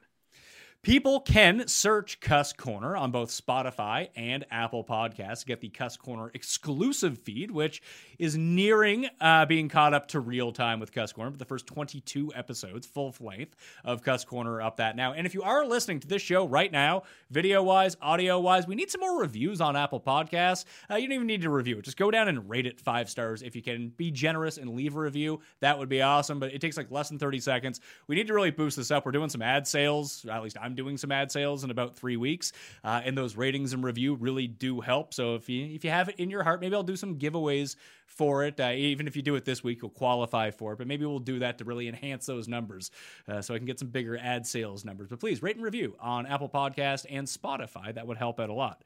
What did you want to talk about? It's November sweeps. It's November sweeps for the podcast world. Well, it's not. It's a thing. Well, it's not. November sweeps is actually when the shows air. I'm doing my next year ad sales now. That's good enough. I'm going with it. All right. What do you got for Cuss Corner? 2 things. The first thing is I am very concerned that the Bluetooth in my car has been jailbroken or hacked or something. Because when I turn my car on, my phone immediately tells me where I'm going to go, and it doesn't know where I'm going. I turn the car on Sunday afternoon, and it knows, it says in my driveway, it is 13 minutes to the address of the Mayo studio. Or if I go get coffee on my break, I turn the car on, and it says, you are 8 minutes away from where I go get my coffee. And like, I'm getting very nervous. Like, has my Bluetooth in my car been hacked? Like, how does it know? I'm freaked. How does it know where I'm going? I have a list of questions for you. 1, you still don't really seem to understand why. Let's say I hacked your Bluetooth, but I'm pretty sure it's impossible. What would that do if I hacked your Bluetooth? Why do you think then you would know where I was going? But why would your Bluetooth tell you? Obviously, your phone is telling you that. Yeah, but my phone never told me that before in my old car. It only told me it since I synced up my phone to the Bluetooth in my new car. When did you update your iOS? Because my phone actually gives me push notifications now for this. I have no idea. I don't know. It does it on its own. I don't know. Yeah, so that's a part of the new features of the 2 turns ago iOS. I'm terrified. Well, how does it know where I'm going? Okay, well, how can it know? You only go hold on. I have more questions for Tim first before we give him the answer to this. 2, if someone hacked in to your Bluetooth, according to you, and you're the only person that knows where you're going, what would the hacker be telling it? You would be the only person who could hack it, right? I don't understand. Like, I thought these things are supposed to collect just the metadatas, not the personal. So sure. Do you know what metadata is? Yeah, it's like the aggregate of data. Do you have any idea what that means? Yeah, like it's like a bundle of, this is where people shop for strawberries, and a bundle of, this is where people listen to music or the types of songs that they listen to. Like, it wasn't supposed to be individual. How does it know if I turn the car on Sunday at 1:00 that I'm going to your place? But if I turn the car on at 1:00 on Tuesday, it knows I'm going to get some EMMs. Like, how does it know that? How can it know that? It has to have been jailbroken or hacked, or I don't know what. But if according phishing, yeah, you can get fished for sure. That's going to happen to you at some point. We know this. But let's go with your theory that it's been hacked. Who else besides you knows where you're going? Nobody. But yet they know. So Jeff, how do they know? Would you like to tell him, or do you think you should leave that to me? Because I know that you know. I think you guys shouldn't even tell him what's going on. Well, what's going on is it knows what I'm going to do before I even do it. I almost felt like, how can it be hacked? How can a third party tell you where you're going? Tim, this might sound crazy. Yeah, but today, when I turned my car on and it said it was 8 minutes to whatever place to get my coffee, I defiantly went in the opposite direction to go to a different place for coffee. just to throw the hacker off the trail. Because clearly that's what they're expecting from me. And I don't know why or how, but I'm getting very worried about this. Do you know who you sound like right now? I do know what, but it's actually happening to me. So can you tell the people, the person that I don't even need to you know who you sound like, you can tell the people. Yeah, we used to have a university professor who believed that the KGB and CSIS were tracking him. And so would take a different route home from the office every day, or so as to not be tracked by, whatever secret agent from the Soviet Union was after him. But like, I'm obviously being tracked because they know that I'm going to certain places at certain times of the day. I turned the car on yesterday. It knew I was going to the gym to lift. Like, how does it know that? How can it know? So here's the thing.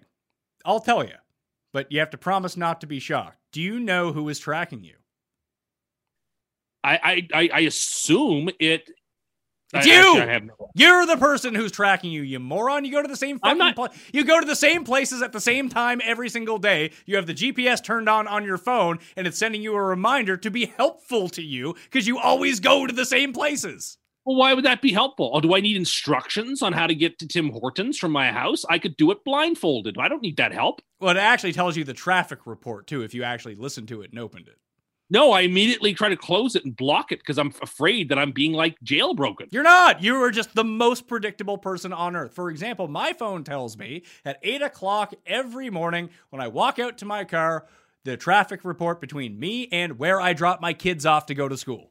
Because I do the same thing every single weekday at the same time. See, now that's why I would shake up the route so as to throw them off the scent. You're throwing yourself off the scent, you idiot. No, I don't want the trackers. Okay, then turn off GPS on your phone. Make it easy. But I need the GPS. Oh, do you now? It doesn't sound like you want their help at all. Why do you need it? Well, there are places that I go outside of my comfort zone where I need to just turn it on when you go to those places. I don't know how. Look, I don't know how to do that. Okay? I don't know how. Are you happy? You are bringing a tracking device with you everywhere that you're allowing to track you by having it on and using the GPS and then going mental and not realizing that you're the one who's doing this to yourself. But I didn't think they were tracking my individual movements. I thought they were just having an aggregation of data. When you say to sell that. Who do you think is tracking you? Apple. No, your phone is tracking you that you're bringing with you in order to be helpful. But my phone is an Apple, so it is Apple who's tracking me then. Sure. And they sell that data to big companies. Why are they selling the data? To other companies. Are you sure? Are you sure that they're selling that data of where you're going 24/7? They must be selling it to so that advertisements can be sent out. That people who go to these certain places would be interested in knowing about, certain deals or sales so that they would spend their money there. I assume that's what this was all about. Well, I mean, that would be actually super genius. And I would really enjoy that. I never understand why people get so upset about targeting ads. I love targeted ads. It just shows me ads for things that I actually want instead of things that I don't want. I'll buy stuff off Instagram. I don't care about that. It's great. I've got some great. Sure. You saw my fresh jacket the other night. Got that off Instagram. That's nice. I have no idea if they're selling your GPS location or not to anyone. I don't think that they are. But it's supposed to be helpful to you. You just don't want to accept the robot's help. No, I'm freaked. I'm absolutely, totally, and that doesn't make me soft, by the way. That I get scared by the GPS. Well, I'm afraid of what it's now doing. It never did that before. Now it's like predicting my movements. This is like AI. Afraid of your shadow. It's not that it's predicting your movements. I mean, I guess that it is, but maybe if you did things other than the 4 things you do throughout the course of the week, that maybe it's just telling you that you live a pretty predictable lifestyle, pal. Well, no more than the next person. I don't know about that. No, I would say that's probably wrong. Like it gets mine wrong all the time. Like whenever I get into my car at a certain time of day, it just assumes I'm going to the daycare. I'm not always going to the daycare. It's wrong. But I can look at it and be like, oh, I know where that's telling me where to go. And no, this thing is right like almost because you never do anything else. Okay, but like, I'm scared. And you think you're not soft. Well, I just thought that somebody had like broken into the Bluetooth functionality of the phone, of the car, sorry. It was tracking my movements. You know when morons go online and they're like, man, I know 99% of people agree with this, but I saw this thing on YouTube that says this. That's who you're starting to sound like. No, I'm not sounding like that crazy person. I'm just saying I was freaked. And we've just explained to you that there's nothing to be freaked out about. So now you don't need to be freaked. That's still very discomforting. Then turn off your fucking GPS. I don't know how. Well, it's funny. You called Jeff a crazy person because he searched the internet to try to find a Chargers press conference. No. On shut up. On every available video platform that there was. Because he put in the effort to try to find it. He couldn't find it. And then when he was going to go complain to people, at least he had exhausted his resources. If you just typed in, how do I turn off the fucking GPS on my goddamn iPhone, do you think fucking Google would tell you, genius? I don't know. Sounds like Google is against me these days. They're conspiring with the phones and the Bluetooths to track me. I don't know, but yes, you're right, probably. So why don't you just go do that right now? I don't want to. Would you say you scare easily? Yes, I do scare easily. I'm very scared of change. Like I have been due for an update on my phone for almost 2 years, and I refuse to do it because I'm terrified of like losing all my contacts or like not backing things up correctly. And like, will I know how to work this new phone? And like, what will happen to all my apps? And like, the last time I did it, I almost lost Twitter forever. And no, so like, no, that's not true. You changed your phone number. Well, yeah, but I also got a new phone the same day. Yeah, but that had nothing to do with you getting a new phone. If you just kept your number, everything would have been fine. Yes, I found out at that point, which I didn't know until 2 years ago, that your phone number was attached to a chip rather than the actual physical phone that you have. I didn't know that. I know it now. I'm aware of it now. I'm not a dummy, but I didn't know it then.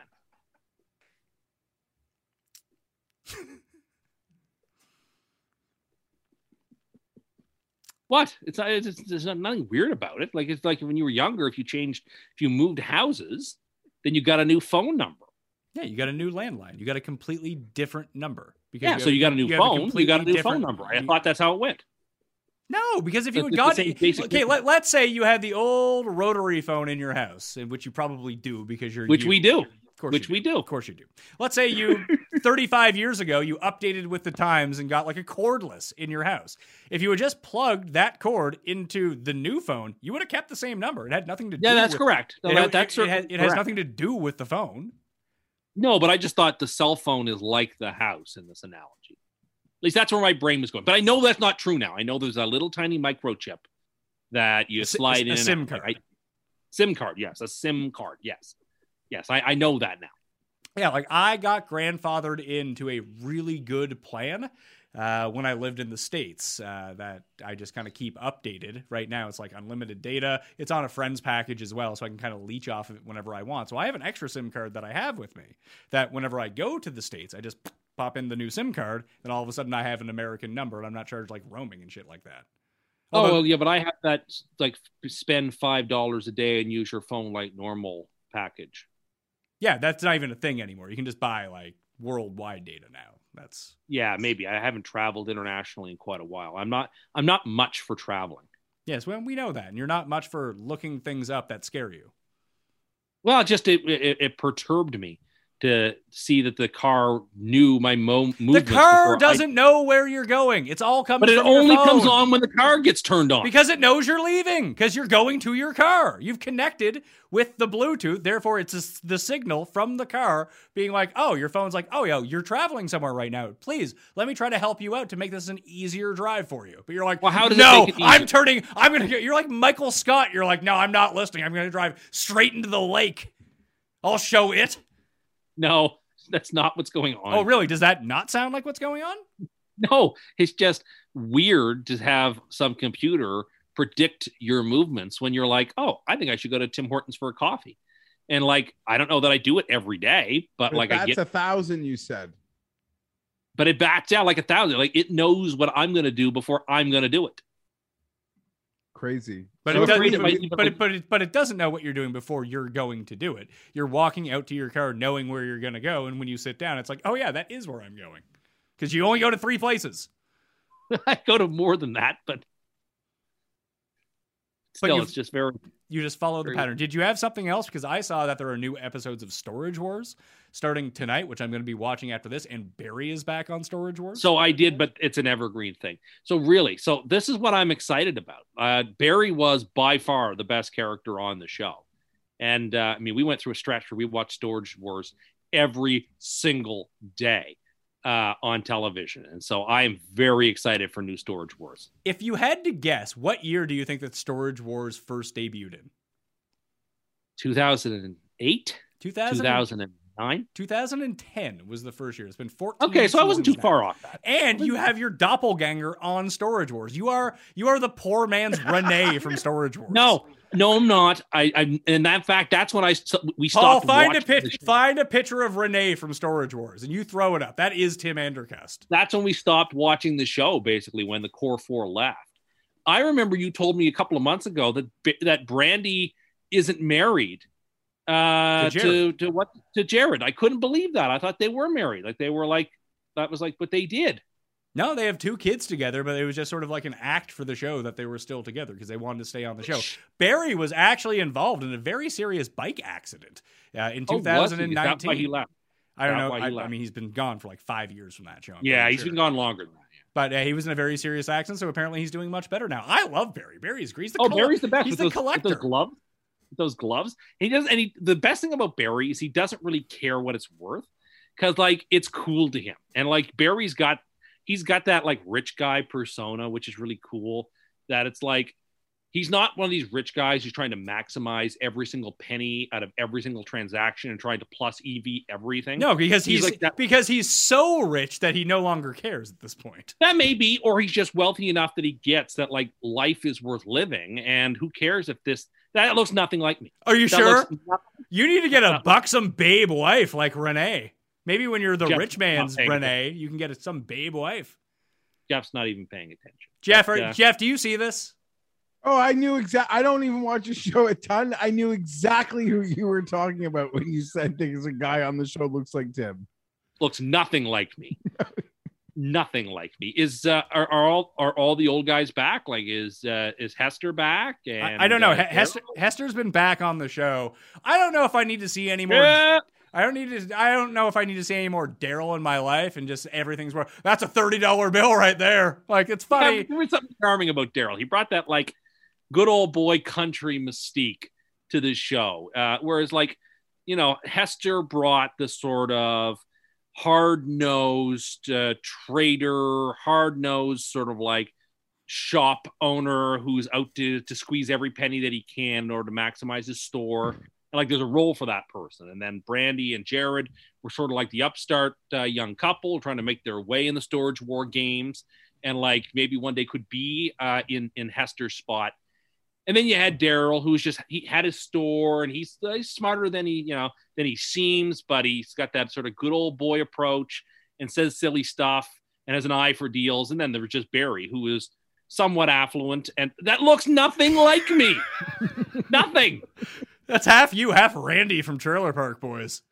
That's quite the tan that guy's got going. It looked like Alex Jones after he took that pill that was supposed to make him look healthier. He just got redder. I mean, you got Alex Jones vibes to you. No, I don't. Anyway, Storage Wars was a perfect reality television show. Now I know because it was completely rigged. It wasn't completely rigged. It wasn't. Now I remember reading that the auctioneer had a heart attack, and I don't know whether he is still with us or whether he recovered or what. I used to like those guys too. The whole show was great. I loved that show. That show was peak TV. Like the fact it didn't win like Emmys and stuff is outrageous because it was really enjoyable, smart TV that like the whole family could enjoy. It wasn't like off color. There wasn't a lot of profanity. It was completely off color. All Jared ever talked about was trying to bone Brandy. That was their like entire bit. No. It was said in like a Three's Company way, where it was like funny and innuendo, and nothing was ever said that would be inappropriate to say.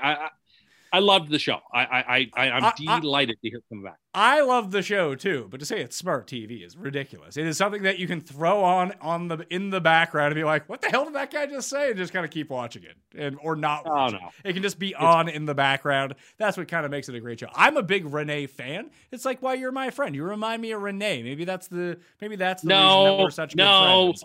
Also, they have Ivy who comes on who doesn't seem like he has a clue what he's doing. I like the characters on Storage Wars. I'm out on all the characters that aren't the original characters. I don't know them. They're not a part of the show to me. Like when Cousin Oliver joined the Brady Bunch. It's like, I guess he was on the show, but like, wasn't that important? I mean, Tim, did you ever watch Below Deck? Do I watch Below Deck? Did you yes, ever? I watch Below Deck. I love Below Deck. I don't I'm know. such a Captain Sandy fan.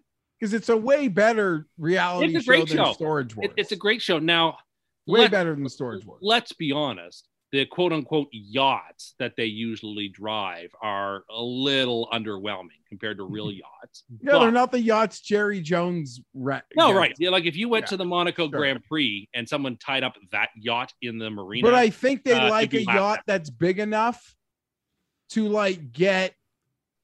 Like, it's a yacht that's big enough where they can get a large cast of characters. Yeah. Oh, yeah. No, it's functional. Because if you have the super yacht, then you're like the super yacht. There's only so few people who would actually be able to rent those in the first place. Yeah. No, you make it, and the people who would be rich enough to rent the mega yachts wouldn't want to take a discount on a yacht to go on TV to be on a yacht too. You know what I mean? So it's like a big enough yacht where like people who are like wealthy and have means and maybe a level of disposable income, but they're also like low enough grade where it's like perfect for them. Put it this way: like, if eight of us went in on it, I'm pretty sure we could get a Below Deck yacht. Let's do it. I think we could, but you know, I always kind of wanted to be a yachtsman. Oh my god! I thought I'd have been very good at like I could have worn the white blazer and the cap and the ascot, and you know, pulled the jib and said draw here and draw there, and you know, I think yachting would have been something I'd have been quite good. You're an expert at everything. We've been through. No, I'm not an expert, but I think I would have been a good yachtsman. And I have a passion for yachts in some ways. And so, have you ever been on a yacht? Yes, during the tall ships, there were yachts, actual yachts in port that I got to walk around. Now, the thing is, though, what I take umbrage against is people who, you know, have, I wouldn't call them beaters, but like quote unquote boats that they call yachts. That, let's be honest, those aren't yachts.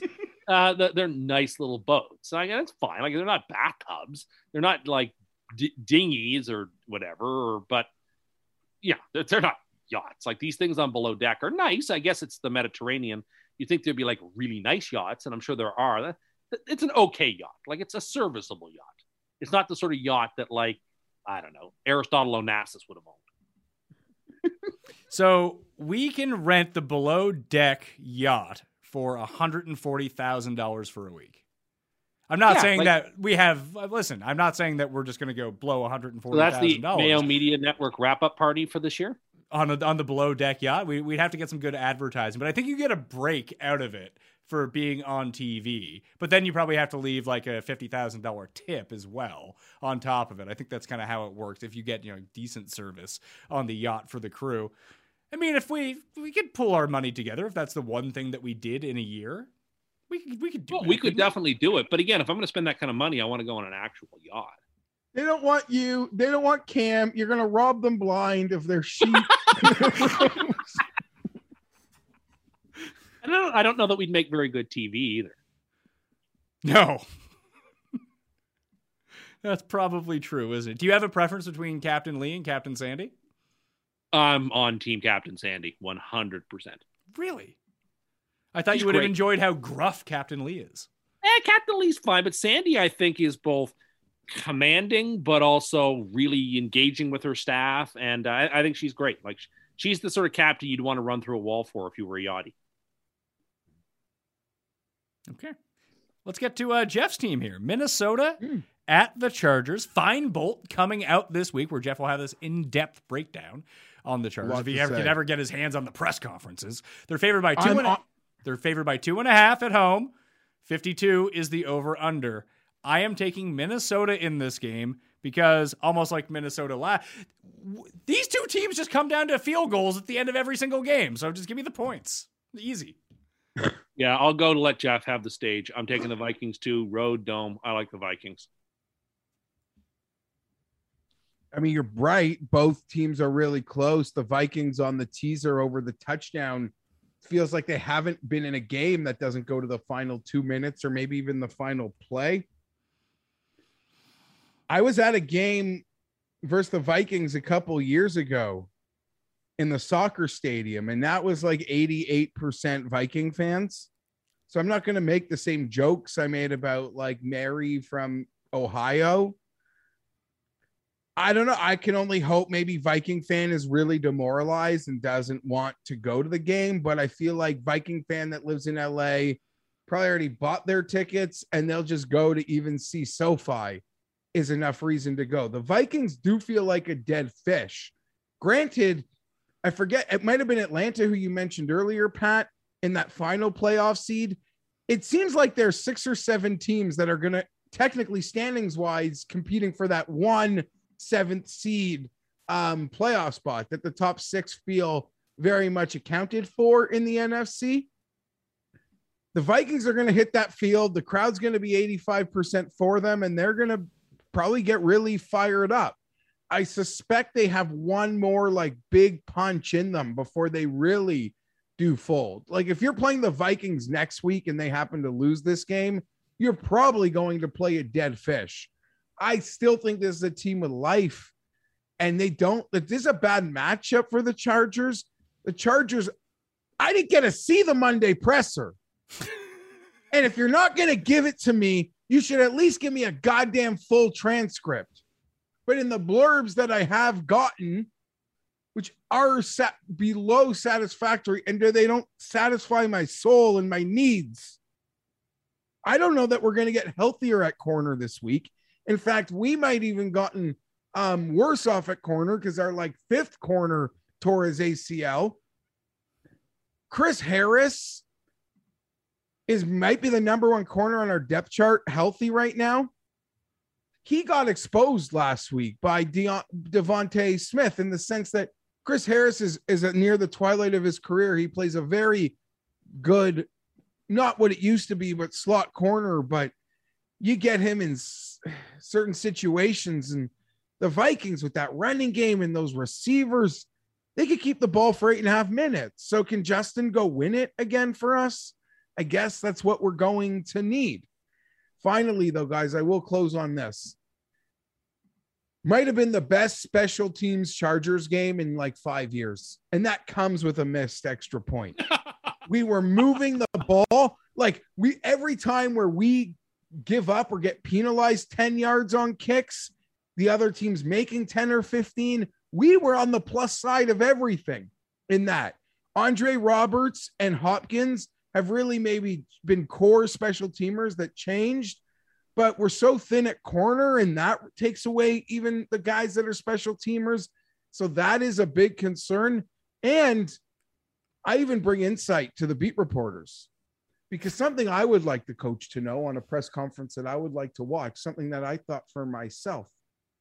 The last 5 touchdowns the Chargers have scored, friends, the last 5 of them, the one to go up 7-0 versus the Patriots, the one to go up 14-7 versus the Patriots, the one to go up 7-0 versus the Eagles, the one to go up 17-10 versus the Eagles, the one to go up 24-17 versus the Eagles. Our last 5 touchdowns, we've given up a touchdown right away. Like, our run defense sucks. Make a hold. God forbid. Would that fucking kill you? Get a little separation in the scoreboard. Then they can't nickel and dime us with 1,000 cuts of 4-yard runs. So I need to know coach's thoughts on 5 touchdowns, our last 5 being instantly answered. This is like a baseball fan. You score runs. You got it. That pitcher's got to go out there and give you a donut and get you back in the dugout. And I will end officially on this, changing the note. For the Blue Jays to have 2 of the final 3 American League AL MVP votes and not make the playoffs, I don't know that I'll ever be in a position healthy enough to get over it. I just don't want to talk about it ever again. I've literally put in my group chat, we're never going to discuss this. We had 2 of the 3 AL MVP candidates, and a team with 88 wins just won the goddamn World Series, and we didn't even get in the tournament. I haven't really been watching much baseball. Who were the 2 guys? Jimmy Key and Dave Stieb? No, it was Olerud. Oh, it was John. It was Oliver. Vladdy and Simeon. You probably never even heard of Simeon. You only know Vladdy because please, as a finalist for Baseball Writer of the Year as late as 2014, of course I know who multi-position Trevor Simeon is, Oakland A's legend on my fantasy team that I could start at middle infielder and continue How to rank. condescending of Jeff to assume you didn't know who he was. No, I don't know. Yeah, and crazy. I guess Pat was he still doing baseball when I met him? First year maybe, at fantasy, I I still did baseball. Then I dropped it for golf. Okay, yeah. So you took an oversaturated, boring, and you said there's not enough people doing this, and we're doing something fun. Yeah, so that worked out. I think. I kept the same demo. I just moved to a different sport. Oh my! Yeah, I didn't mean to insult your baseball, but yeah, it was Marcus Simeon and Vladdy, and Ohtani's going to win it. Although, yeah, whatever. I don't care about winning that award. I just are you? Well, you're not going to because Ohtani had one of the best years in baseball. No, I don't care about. Why are you complaining about this on a football show? We're going. I'm not complaining. I'm just saying I don't know. We're going to get complaints, so much. And you're going to fight with people in the YouTube comments about those complaints, and that's just where this is going. No, I don't. That's not going to happen. I guess the Chargers are going to win. Herbert will just have to lead us to victory. I don't know what could possibly happen, though, that will be able to contain Dalvin Cook. God, I forgot about this. I have a wedding on Sunday. Throw yourself down the stairs. No, it's my friend, and I'm really excited, and he watches the show, so I don't want to say anything like way out of line. Well, then you know what? Discretion is the better part of valor. No, but I'm just going to put it out there. Like I mentioned last week that I went to the Charger game, and even like before they lost, like even when they were winning or tied, I couldn't enjoy myself, and I'm mad at that because I go to a game so few. I should just be able to enjoy myself. This is another example of me as a flawed human in that I haven't been at weddings are they're boring. Like overall, I've been to enough. We're like, this is my last friend to get married. So we're done here. Other than second weddings, and I guess that'll happen because divorces, I'm sure, will come in the 40s. You can't skip the horror, Jeff, then.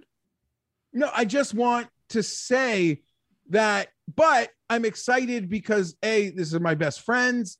And as like a large group, because some people didn't come to Vegas and we didn't go to Vegas with wives, like in this group with my best friends in the world, like we have not hung out in a group that will be this large in a long time. So that's really nice and something that like I am kind of looking forward to, but I want to be able to allow myself to just have a nice night. And who cares if I miss some plays? Like, who cares if they win or lose? Like, you're going to do something you haven't done in a really long time with people you like. That should be able to like make you not care, but I can't not care. I'm flawed.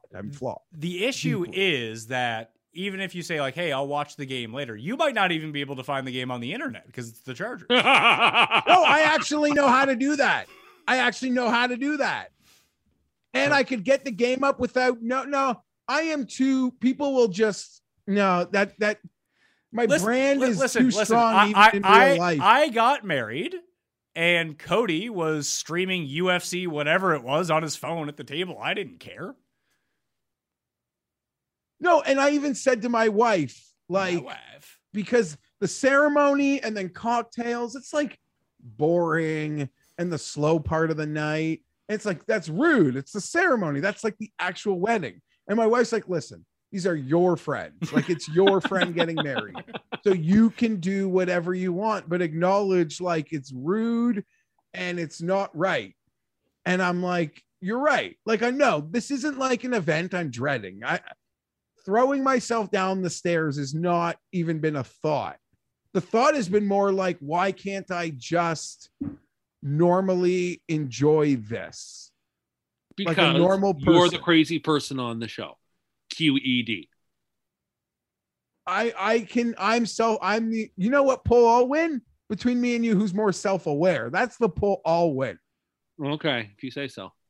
You're the guy You're the guy who was self-aware. You were the guy who just thought that his Bluetooth was hacked. It is. And then I don't want to go back to it. Do you know why you're given such a hard time? Like, really, the if you had more self-awareness, it'd be so much harder to give you a hard time about lots of things. I don't follow. Exactly. You don't fault, like, it's because in my like group chat, it's our friend that is the least self-aware who we make fun of the most, because it is in that lack of self-awareness where there is so much humor. Oh, I wouldn't say I'm the unself-aware person in my group chats or anything. Really? Yeah, I wouldn't say that. Maybe that shows your lack of self-awareness. I guess. Okay. Whatever. And I guess that probably needs to be soft too, right? That's what we're doing these days. Well, no, I don't think that makes you soft. There's just we went through the entire list of things that makes you soft. Why don't you ask the other people who take a poll with the people in these group chats about who's the least self-aware? I guarantee. No, they're all against me. Ah, yes, that's right. I forgot about that. Everyone is against you. Isn't that the case? So, yeah, you can stream the game live from there, Jeff. I mean, that's not the end of the world. I get it. I want to give a special shout out because I've been to probably like 3 or 4 Jewish weddings now. And I didn't probably go to one until I was like 28 or something like that. I was blown away. Like, after the cocktail hour, after the ceremony, like, when we're getting ready for the reception, it is like a fucking college football game. There's, like, jock jams playing. People are fucking firing out of the hole, coming out. Everyone's dancing. I was like, what in God's name is going on? It really overwhelmed me the first time I saw it. Yeah, that can happen. There's some people that like to get, like, tossed and I don't know. Oh, yeah, they're up on the chairs. Really... People are doing this thing, like they're linking, and I'm like, I don't like being touched all that much. So, and I'll be honest, really I am not.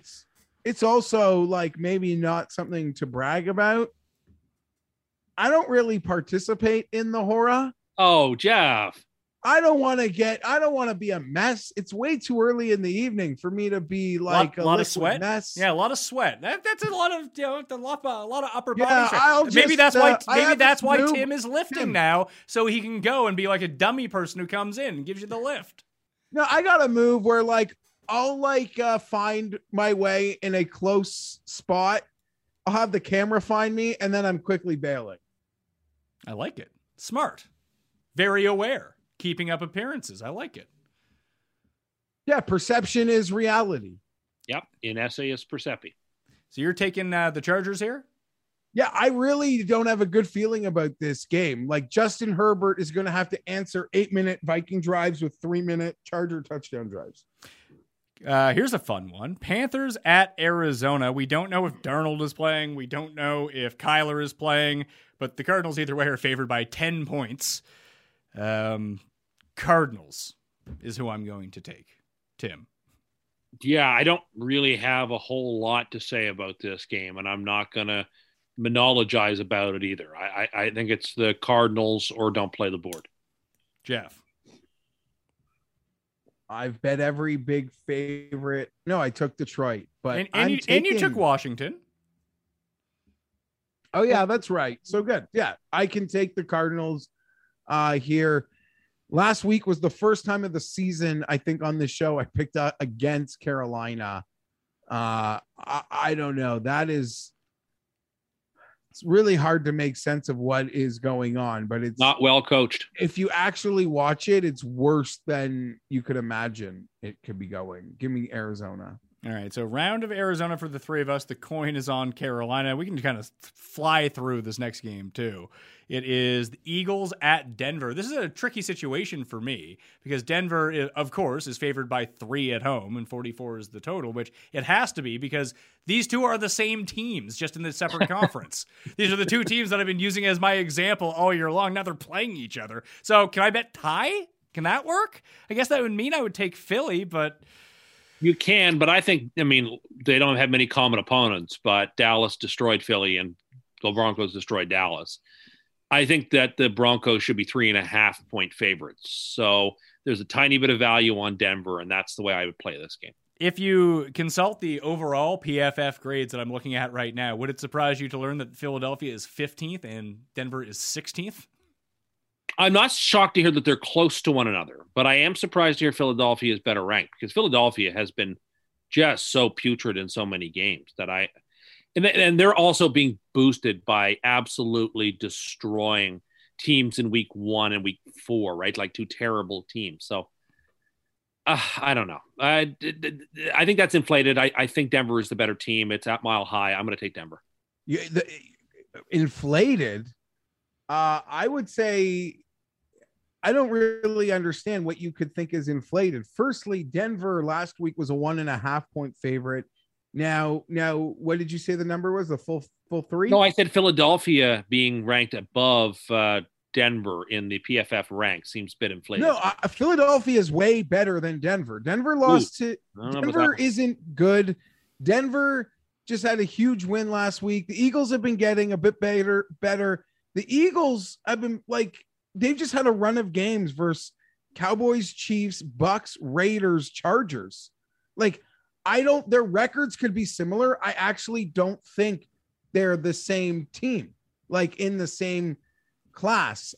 I think they can make things happen with Hurts, who I was really impressed with. And I'm telling you, the Chargers were trying to not let him run for the first downs. There's just nothing they can do. I thought there was some holding on some plays, but it's okay to complain about holding as a fan of football. That's just fans complaining, but it's when you get the insanity reffing like we saw on Monday this week. That's when it's really well beyond just fans complaining about officials. That being said, the Eagles, I don't know, they're trending in the right direction. Give me the Eagles. This could be super lock. I don't think these teams are nearly as equal as the records tell us they are or not. I mean, the 3-6 Eagles, the 5-4 Broncos. I think these teams are about as equal as you can get. And since this game is not a pick'em, I will just take Philly +3. This just reeks of coming down to a field goal. Push it worst. Do your worst, Denver. Maybe they'll run all over them because Eagles have no run defense to speak of. Maybe they'll just do the exact same thing that they did to Dallas last week. But Denver sucks at tackling. And that's a real problem when you have someone like Hurts, who is just going to evade a pass rush, and then he's off to the races. This feels like a 80-plus yard Jalen Hurts rushing game, so we'll see about it. The coin is going Denver with Tim. Seattle's at Green Bay. Russell Wilson might be playing quarterback for Seattle. Aaron Rodgers might be playing quarterback for the Green Bay Packers. Or both of them might not be playing. That said, they do have a spread. It's 3.5 Packers right now. 49 is the over-under. Even without Aaron Rodgers, the Green Bay improved to 8-1 against the spread. Seahawks 5-3. There's rumors that they might sign Beckham. I haven't seen anything about that yet, but how healthy can Russell Wilson be? I know he had that magic water that cured his concussions a while ago. Does he have You've stolen my line? He has magic powder that he rubs on his broken fingers and they're magically healed. Yeah, see, you've stolen my line. I had it written down here that this Russell Wilson is living proof of the value of his healing water. I love Seattle in this game. I have to be honest with you. I think what Rodgers has done could absolutely spike this season for Green Bay. And I mean, really tailspin it. That's how bad I think things could be. Why, though? Because doesn't this feel like Aaron Rodgers comes out and throws 30 touchdowns in this game? No, I don't think so at all. I think the Seahawks win the game, and I'm going to tease them up. Seahawks are probably my super lock as we're looking at it. I don't think they're afraid at all of coming into Lambeau. And the Packers, they covered last week. They scored 7 points. That offense couldn't have been more incompetent. I just don't see the value on Green Bay at all. I think that team could be leaking some oil and has been put into an awkward circumstance. And I'm going to take what the Seahawks have and and Russell Wilson being good enough to play and feel pretty good about it. I like Seattle. I like Seattle in this game. I don't love the game. It's not in a contention for super lock. I kind of see what Tim is saying, that maybe there's a dip here from the Packers based on last week. I'm also worried it goes not worried, but I very much believe it's equally as probable that it goes the other way and Aaron like unlocks that part of himself, like Brooks Koepka in a major now. Like he has his, well, we know he doesn't talk to his parents, but like he has his dad died, Brett Favre kind of like game sort of in this moment where all the attention in the world is going to be on him. If someone wanted to make some insane exotic Rodgers alt line touchdown prop, like I could see the way that it works out because that's how vindictive souls operate. That being said, I'm taking Seattle. The events of Aaron Rodgers and a lot of things though recently, it just shines a spotlight to me, Pat, on why an operation like yours here can be so successful. A couple idiots, crazy people, one self-aware, one not, talking football games on this network, like all your other shows, because all these guys, like at the top of the media chain, they all suck and they don't know anything. They're able to break a trade. That's all they have on you is an ability to break a trade. Who gives a shit? You'll get that trade information on a platform. But all I know is all off season, before the assault allegations came out, they flooded our ears with what a great guy Deshaun Watson was, that we should take his trade request seriously because of what a great guy he was. Even if he signed his contract after the Hopkins trade with an owner that we knew the history of the McNair family. All they did was fire Bill O'Brien, who we all considered an idiot, and hired a guy from the Patriots organization, whom for the most part people, well, respect. And I know they got their weird preacher thing going on in Houston, but it's not like the situation was worse after he signed his contract than before. It was probably even better, but we were told he's such a great guy. But then the other shoe drops because they don't know anything. All freaking summer, I watch these shows. They all come on, these top insiders, and I'm not blaming the hosts. I like the hosts, your Eisens and your Patricks, what have you. But all summer, we got told how smart Aaron Rodgers is. Aaron Rodgers went to Cal, people. He is so much smarter than us, and we have to give his concerns so much more respect because of how smart he is. He's not fucking smart. I don't even care to agree or disagree, but how he went to share his opinion is probably as dumb as I've ever seen anybody. So yeah, that's all I'll use my time on this game to say is they suck. And that's why ventures like yours and others can be successful because those guys don't know fucking anything. All they're able to do is break a trade, and that's a valuable asset. And it's going to get you 3 million followers, but that's all you got. Like in terms of being able to tell us anything we don't know, because we're all watching the games, pal. Feel like Rodgers with that McAfee interview was just trying to troll everyone as much as possible. Yeah, because he's so smart. But yeah, but I listen, if he was so stupid, he would have come out today and basically, after he lost the first sponsor and State Farm stood by him, someone just sat him down and was like, listen, Aaron, here's what you got to say. And he was like, yeah, okay, I see it now. And he came out and said maybe he apologized for misleading people and he's going to try to put this behind him. And when he goes out and wins this game by like 28 points, no one's going to give a shit anymore. They're just, yeah, I agree. And you'll hit your alt-line Rodgers 4 touchdown passes. Winning, being an athlete, and it's not like he's in any sort of legal trouble or anything like that. He might face punishments from the NFL, but I'm pretty sure that if anyone's going to face punishment from the NFL, it's probably the Packers organization and not him. And he's just a selfish jerk. Yeah. And let his team down. And that's the key. They threw away a game they would have won by 14 points, 17 points last week because of his selfishness and his deception. And I am of the opinion that that's going to matter. And I mean, you guys don't think it is going to matter, but I think it's going to matter. I picked Seattle. I'm not sure if it's going to matter. I'm saying is it might matter, but it's got just as good of a chance as flipping the other way. Like Rodgers self-motivating himself. Like when Rodgers wants to F you the world, that seems like historically when he's good, like plays at these supreme levels.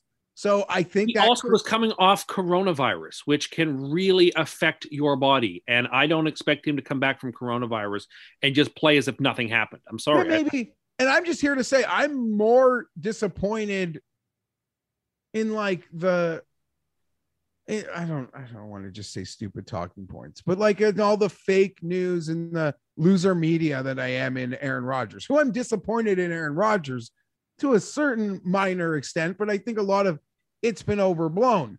The media were also the people that like choose not to question when he said that statement about they just took it, okay, whatever. I think it's definitely been overblown though. And I could see, I didn't really see the comments today. So I feel bad if I said something and he's fully like walked something back. He hasn't really walked it back. I think that he realized that his PR people told him, was like, man, I know you normally come off like sort of as an arrogant jerk. He kind of came off like as a prick in this one. Maybe you try to like do some damage control here. Yeah. Like he could be diminished coming off of a case of COVID. He might not be. I don't know. But what I do know is that Russell Wilson broke like his fucking hand 3 weeks ago. Needed to go on IR, get pins in it, get surgery, and he's back like 3 weeks before anyone thought he was going to be back. I feel like that might be more of a detriment here than Rodgers coming off COVID. Maybe he feels like Wolverine. We'll go to the Sunday night game because this one's big implications for old Jeffrey Feinberg, as we have the Chiefs at Vegas. I have it written down that the Chiefs are 2.4 point dogs at home. They're actually 2.5 point dogs at home. 51.5 is the over-under. I mean, the Chiefs got to win, but I'm picking the Raiders to cover this game. The Raiders have been pretty good in primetime, Tim. They sure have. I'm teasing Oakland up. I think they're going to win the game.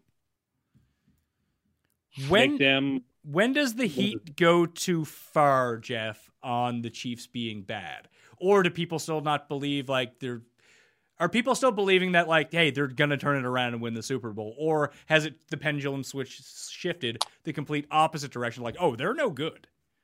I think it shifted this week. Okay.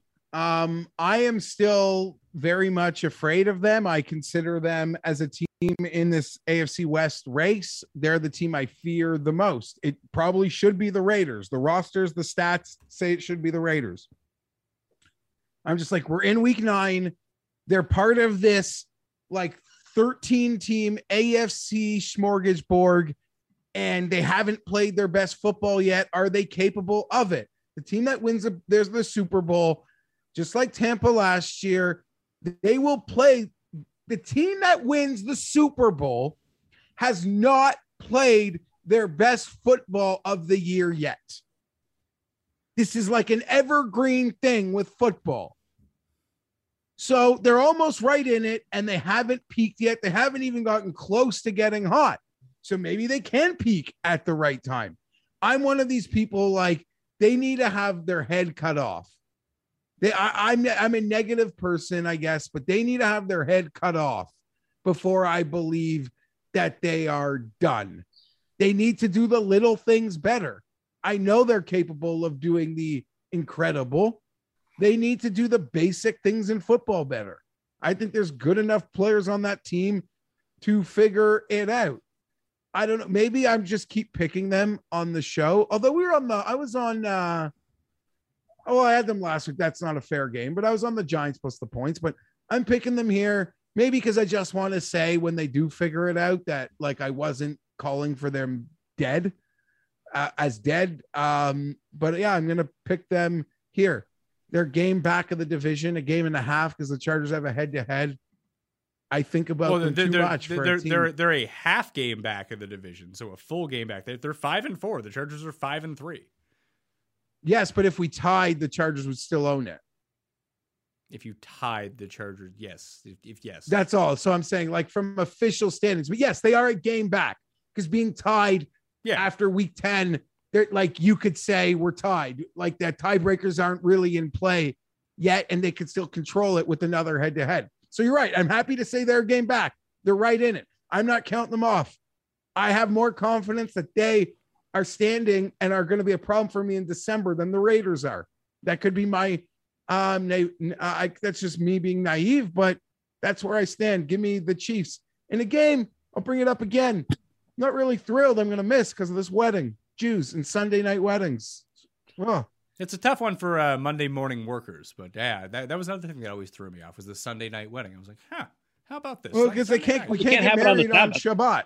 Yeah, you can't have it on the Sabbath. But I had my wedding. There's like a few Saturdays a year that like it can work for. I remember I needed a Saturday wedding. But why not Friday night then? Because that's when Shabbat starts. Yeah, no, you can't do. That's like, yeah, no. You can't get anyone to marry you. A rabbi won't marry you on Friday. No, of course not. Of course not. But there are some Jews that do like Thursday night like weddings. Yeah, I could see that. I mean, then you would only have to skip Baltimore and Miami. That wouldn't sound so bad. No, I wouldn't mind that. I'm actually really trust me, Raiders if this have was to a get wedding and company I wasn't excited to be around. These would be the sort of nights where I like moments where I would consider throwing myself down the stairs. Well, here's one thing that, I mean, the Chiefs are favored by 2.5 in this game, and I do think that people chasing their losses will go to the Chiefs in this spot. Just looking at the AFC West division odds right now, the Chargers are the favorite. They're plus 130. The Chiefs are plus 160. The Raiders are 5.5, and the Broncos are 7-1. These are all teams with 5 wins. All 4 of those teams have exactly the same amount of wins. So that's telling you how. And I asked you last week that question, and Broncos were like 15-1 last week. We didn't think they would beat Dallas. We just thought they would cover against Dallas. Yeah, so that sort of flipped it for them. The Chargers and Broncos haven't played it all yet, and the Raiders and Chiefs still have 2. So this is the first of 2 for them. Monday Night Football, Rams in San Francisco. I shall make this one pretty quick as well. I'm taking the Niners, who are 3.5-point dogs at home in this game. 48.5 is the over-under. Once again, this line makes absolutely no sense to me, so I'll just take the stupid side of the line and take the Niners 3.5. Tim. I'll tease up San Francisco. They're the last part of the teaser. I like San Francisco on the money line. I think their front 7 can do exactly what Tennessee did to the Rams, which is to distract and disturb the passing rhythm that Stafford has. That's the most effective way to beat a Sean McVay offense. In the biggest games, that's how teams have stopped them over and over. And San Francisco has the horses to do so. So I like the Niners here. Jeff. This is going to be a really close game, and the amount of money on the Rams in this game, it will probably be it's a primetime game that I expect to be the most lopsided betting game of the week. The Rams, off that loss, people took a bath on the 49ers. Like, they assumed no Kyler, like that was free. No one's going to want to touch them. If there's reverse line movement in this one, I'll stuff the 49ers good. But yeah, Mike Ream, I don't like for a game that's supposed to be all very public one side, in my opinion. All 3 of us are trying to, well, you guys aren't considering that, but I find it weird that we're all going to be on the side I consider the hyper not public side. But yeah, give me the 49ers as well. And I expect the spread to move in our favor. Super locks for week number 10. Again, I'm 8-1. Congratulations, Pat. That's very good work. Jeff is 6-3. That's also very good work. Tim has rallied back to B. He got back to 500, then dropped back below. He's 4-5 now. I'm going with the Saints plus 3 as my super lock. Jeff, who are you going with? Tim, you go first. Seahawks plus 3 in the hook. Plus 3.5. Jeff. I'm going to take Philly. I was really impressed by them. I watched that game last week. If Jalen Hurts could have hit some wide open receivers, the Chargers would be done. Yeah, I think Denver's really bad and really overrated off a win that screwed a lot of people, I think. So Philly. So to recap your free money tease, 6.5-point tease this week, Tim. Indy minus 3.5. Pittsburgh minus 1.5, Seattle plus 10, San Francisco plus 10, and Vegas plus 9. Is that correct? You got it. Bet the farm, win 3.5 farms. All right. One more win, and I think you're out of the hole monetarily. Yep, and we still have Thanksgiving coming, and I never miss a Thanksgiving. So you are 2-7 lifetime on this show. Yeah, but I hit one weekend where I hit both ends of the Thanksgiving teas. Yeah, and you're still 2-7. Well, whatever. I'm already doing my Thanksgiving research. Are you? Who's playing on? Well, the lines are on DraftKings Sportsbook already. So are I've they? been The super advanced lines for the What are three the games? Bears, Lions, Raiders, Cowboys, Bills, Saints. Okay. I mean, whatever. Who cares what that first one? But I can dig it. You could tell me that the Lions and Bears play every Thanksgiving, and I would believe you. They rarely switch it up, but that is the definite majority Lion game. They used to get the Packers all the time on Thanksgiving, but that's less often now.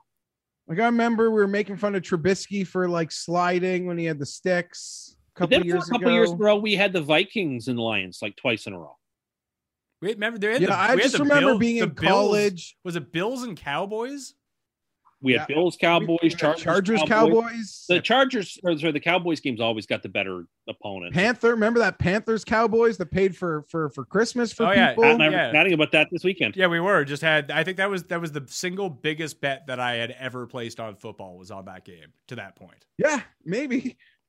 And you literally said, go pay for the holidays. Bet this game. It's fun when it works that way. Yeah, I mean, I won a lot of money on the Chargers last week. That was a bigger bet that I had on Carolina. And I want to say, I don't know whether it was on this one or Fine Bolt, but I did put it out there that the plan was to pay off the U.S. visa on the Chargers last week. So that was a freaking sweat. But we got there, baby. Woo! And, we should put this in the show. You want to talk about a free roll? Guy across the street from me, doesn't person live there, but if you park across the street from me, like where I back out from my driveway, that's an illegal parking spot. But people park there because the guy runs like a dog grooming service out of his house across the street. So there's a lot of pickup drop off.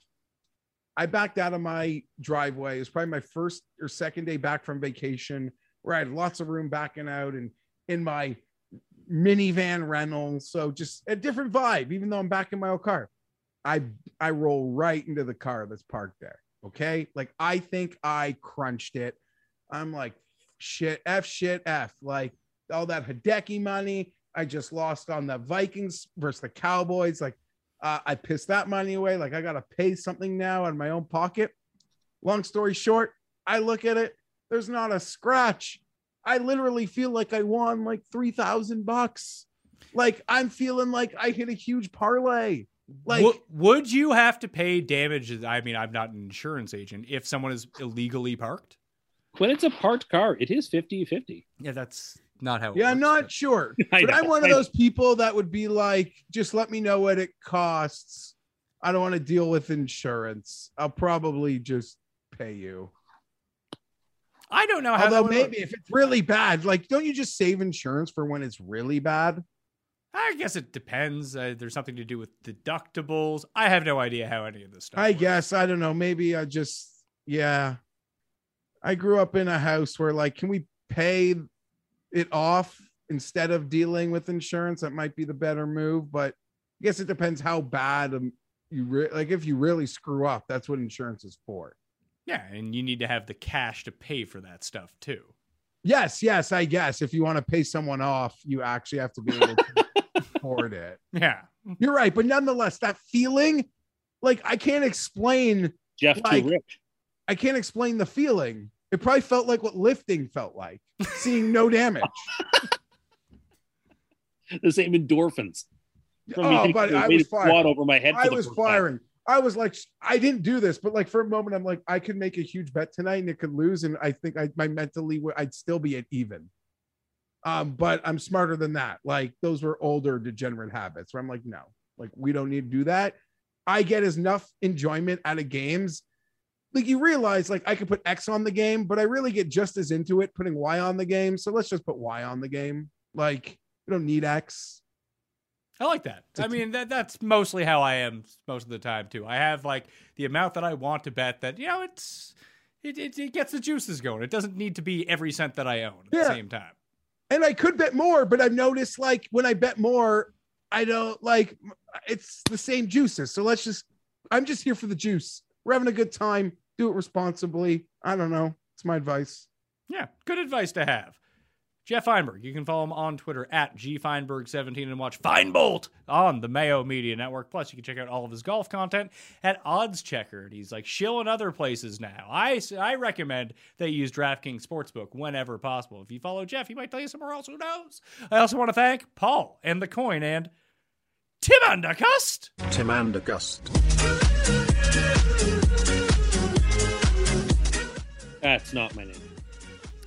Jeff, did you know that we went back to that restaurant where the waiter recognized him last weekend, and Paul tried to order a rye and Diet Coke, but the only Diet Coke on the premises was exclusively reserved for Tim Andergust? There it is. Tim must have been smiling. It arrived in a champagne bucket. Again. It was amazing. I'm so happy for you because I know how happy it would make you. I was beaming ear to ear. It was, again, a marvelous gesture. And we know the guy who works there is listening, and we say thank you yet again. It was you're too kind. Might invite him to come watch Football Sunday with us. I think that may have to happen. That might, and then he'll never want to listen to the show again after hearing us fight for 8 hours on Sunday. Yeah, just like watching this show and multiplied by 4. Yeah, but far more offensive and tougher language, which is really shocking at that point. Who you betting in golf, Jeff? You betting Reed and Brooks? Because I am. No, I'm betting Scott. I bet Kokrak. I'm betting Reed. I'm almost in this auto Reed situation through the fall at least. And I could get suckered back into Hatton again on Bermuda. I'm not there on Brooks. I'm not there. People run to bet Brooks because he says he's hitting buckets of balls. No, he isn't. The difference between this week and last week is Brooks is 30-1 in this field. He was 30-1 last week. And there were good guys last week. There's not really good guys this week. Yeah, I know, but I'm silly enough to believe this is actually preseason to Brooks. It was last time too. And the last time, if we start just taking these numbers like we did in Phoenix, he was a train wreck going into Phoenix this year. He just won. Yeah, but he was 50 and he'd won there. But people were saying he built this course or something. He was third here last year or something. Yeah, I think he helped design it. Yeah, I don't care about that. Yeah, you're right. I guess this isn't like a Mexican vacation like last week. I don't know. I think a guy like Hatton or Finau pop, as silly as that sounds, but over Brooks if I'm in that range. All right. Well, for more golf content, you can check out the Pat Mayo Experience. Me and Andy Lack broke down the entire field, and the cheat sheet will be a part of the newsletter where you get this show a day early if you just subscribe to it. That's down in the description. Listeners League, sub to the channel, like the episode. We hope you had a good time. Want to thank you all for watching. I'll see you next time. Pat Mayo Experience! Experience! This is the story of the one. As a maintenance engineer, he hears things differently. To the untrained ear, everything on his shop floor might sound fine, but he can hear gears grinding or a belt slipping. So he steps in to fix the problem at hand before it gets out of hand. And he knows Grainger's got the right product he needs to get the job done, which is music to his ears. Call, click Grainger.com, or just stop by. Grainger, for the ones who get it done.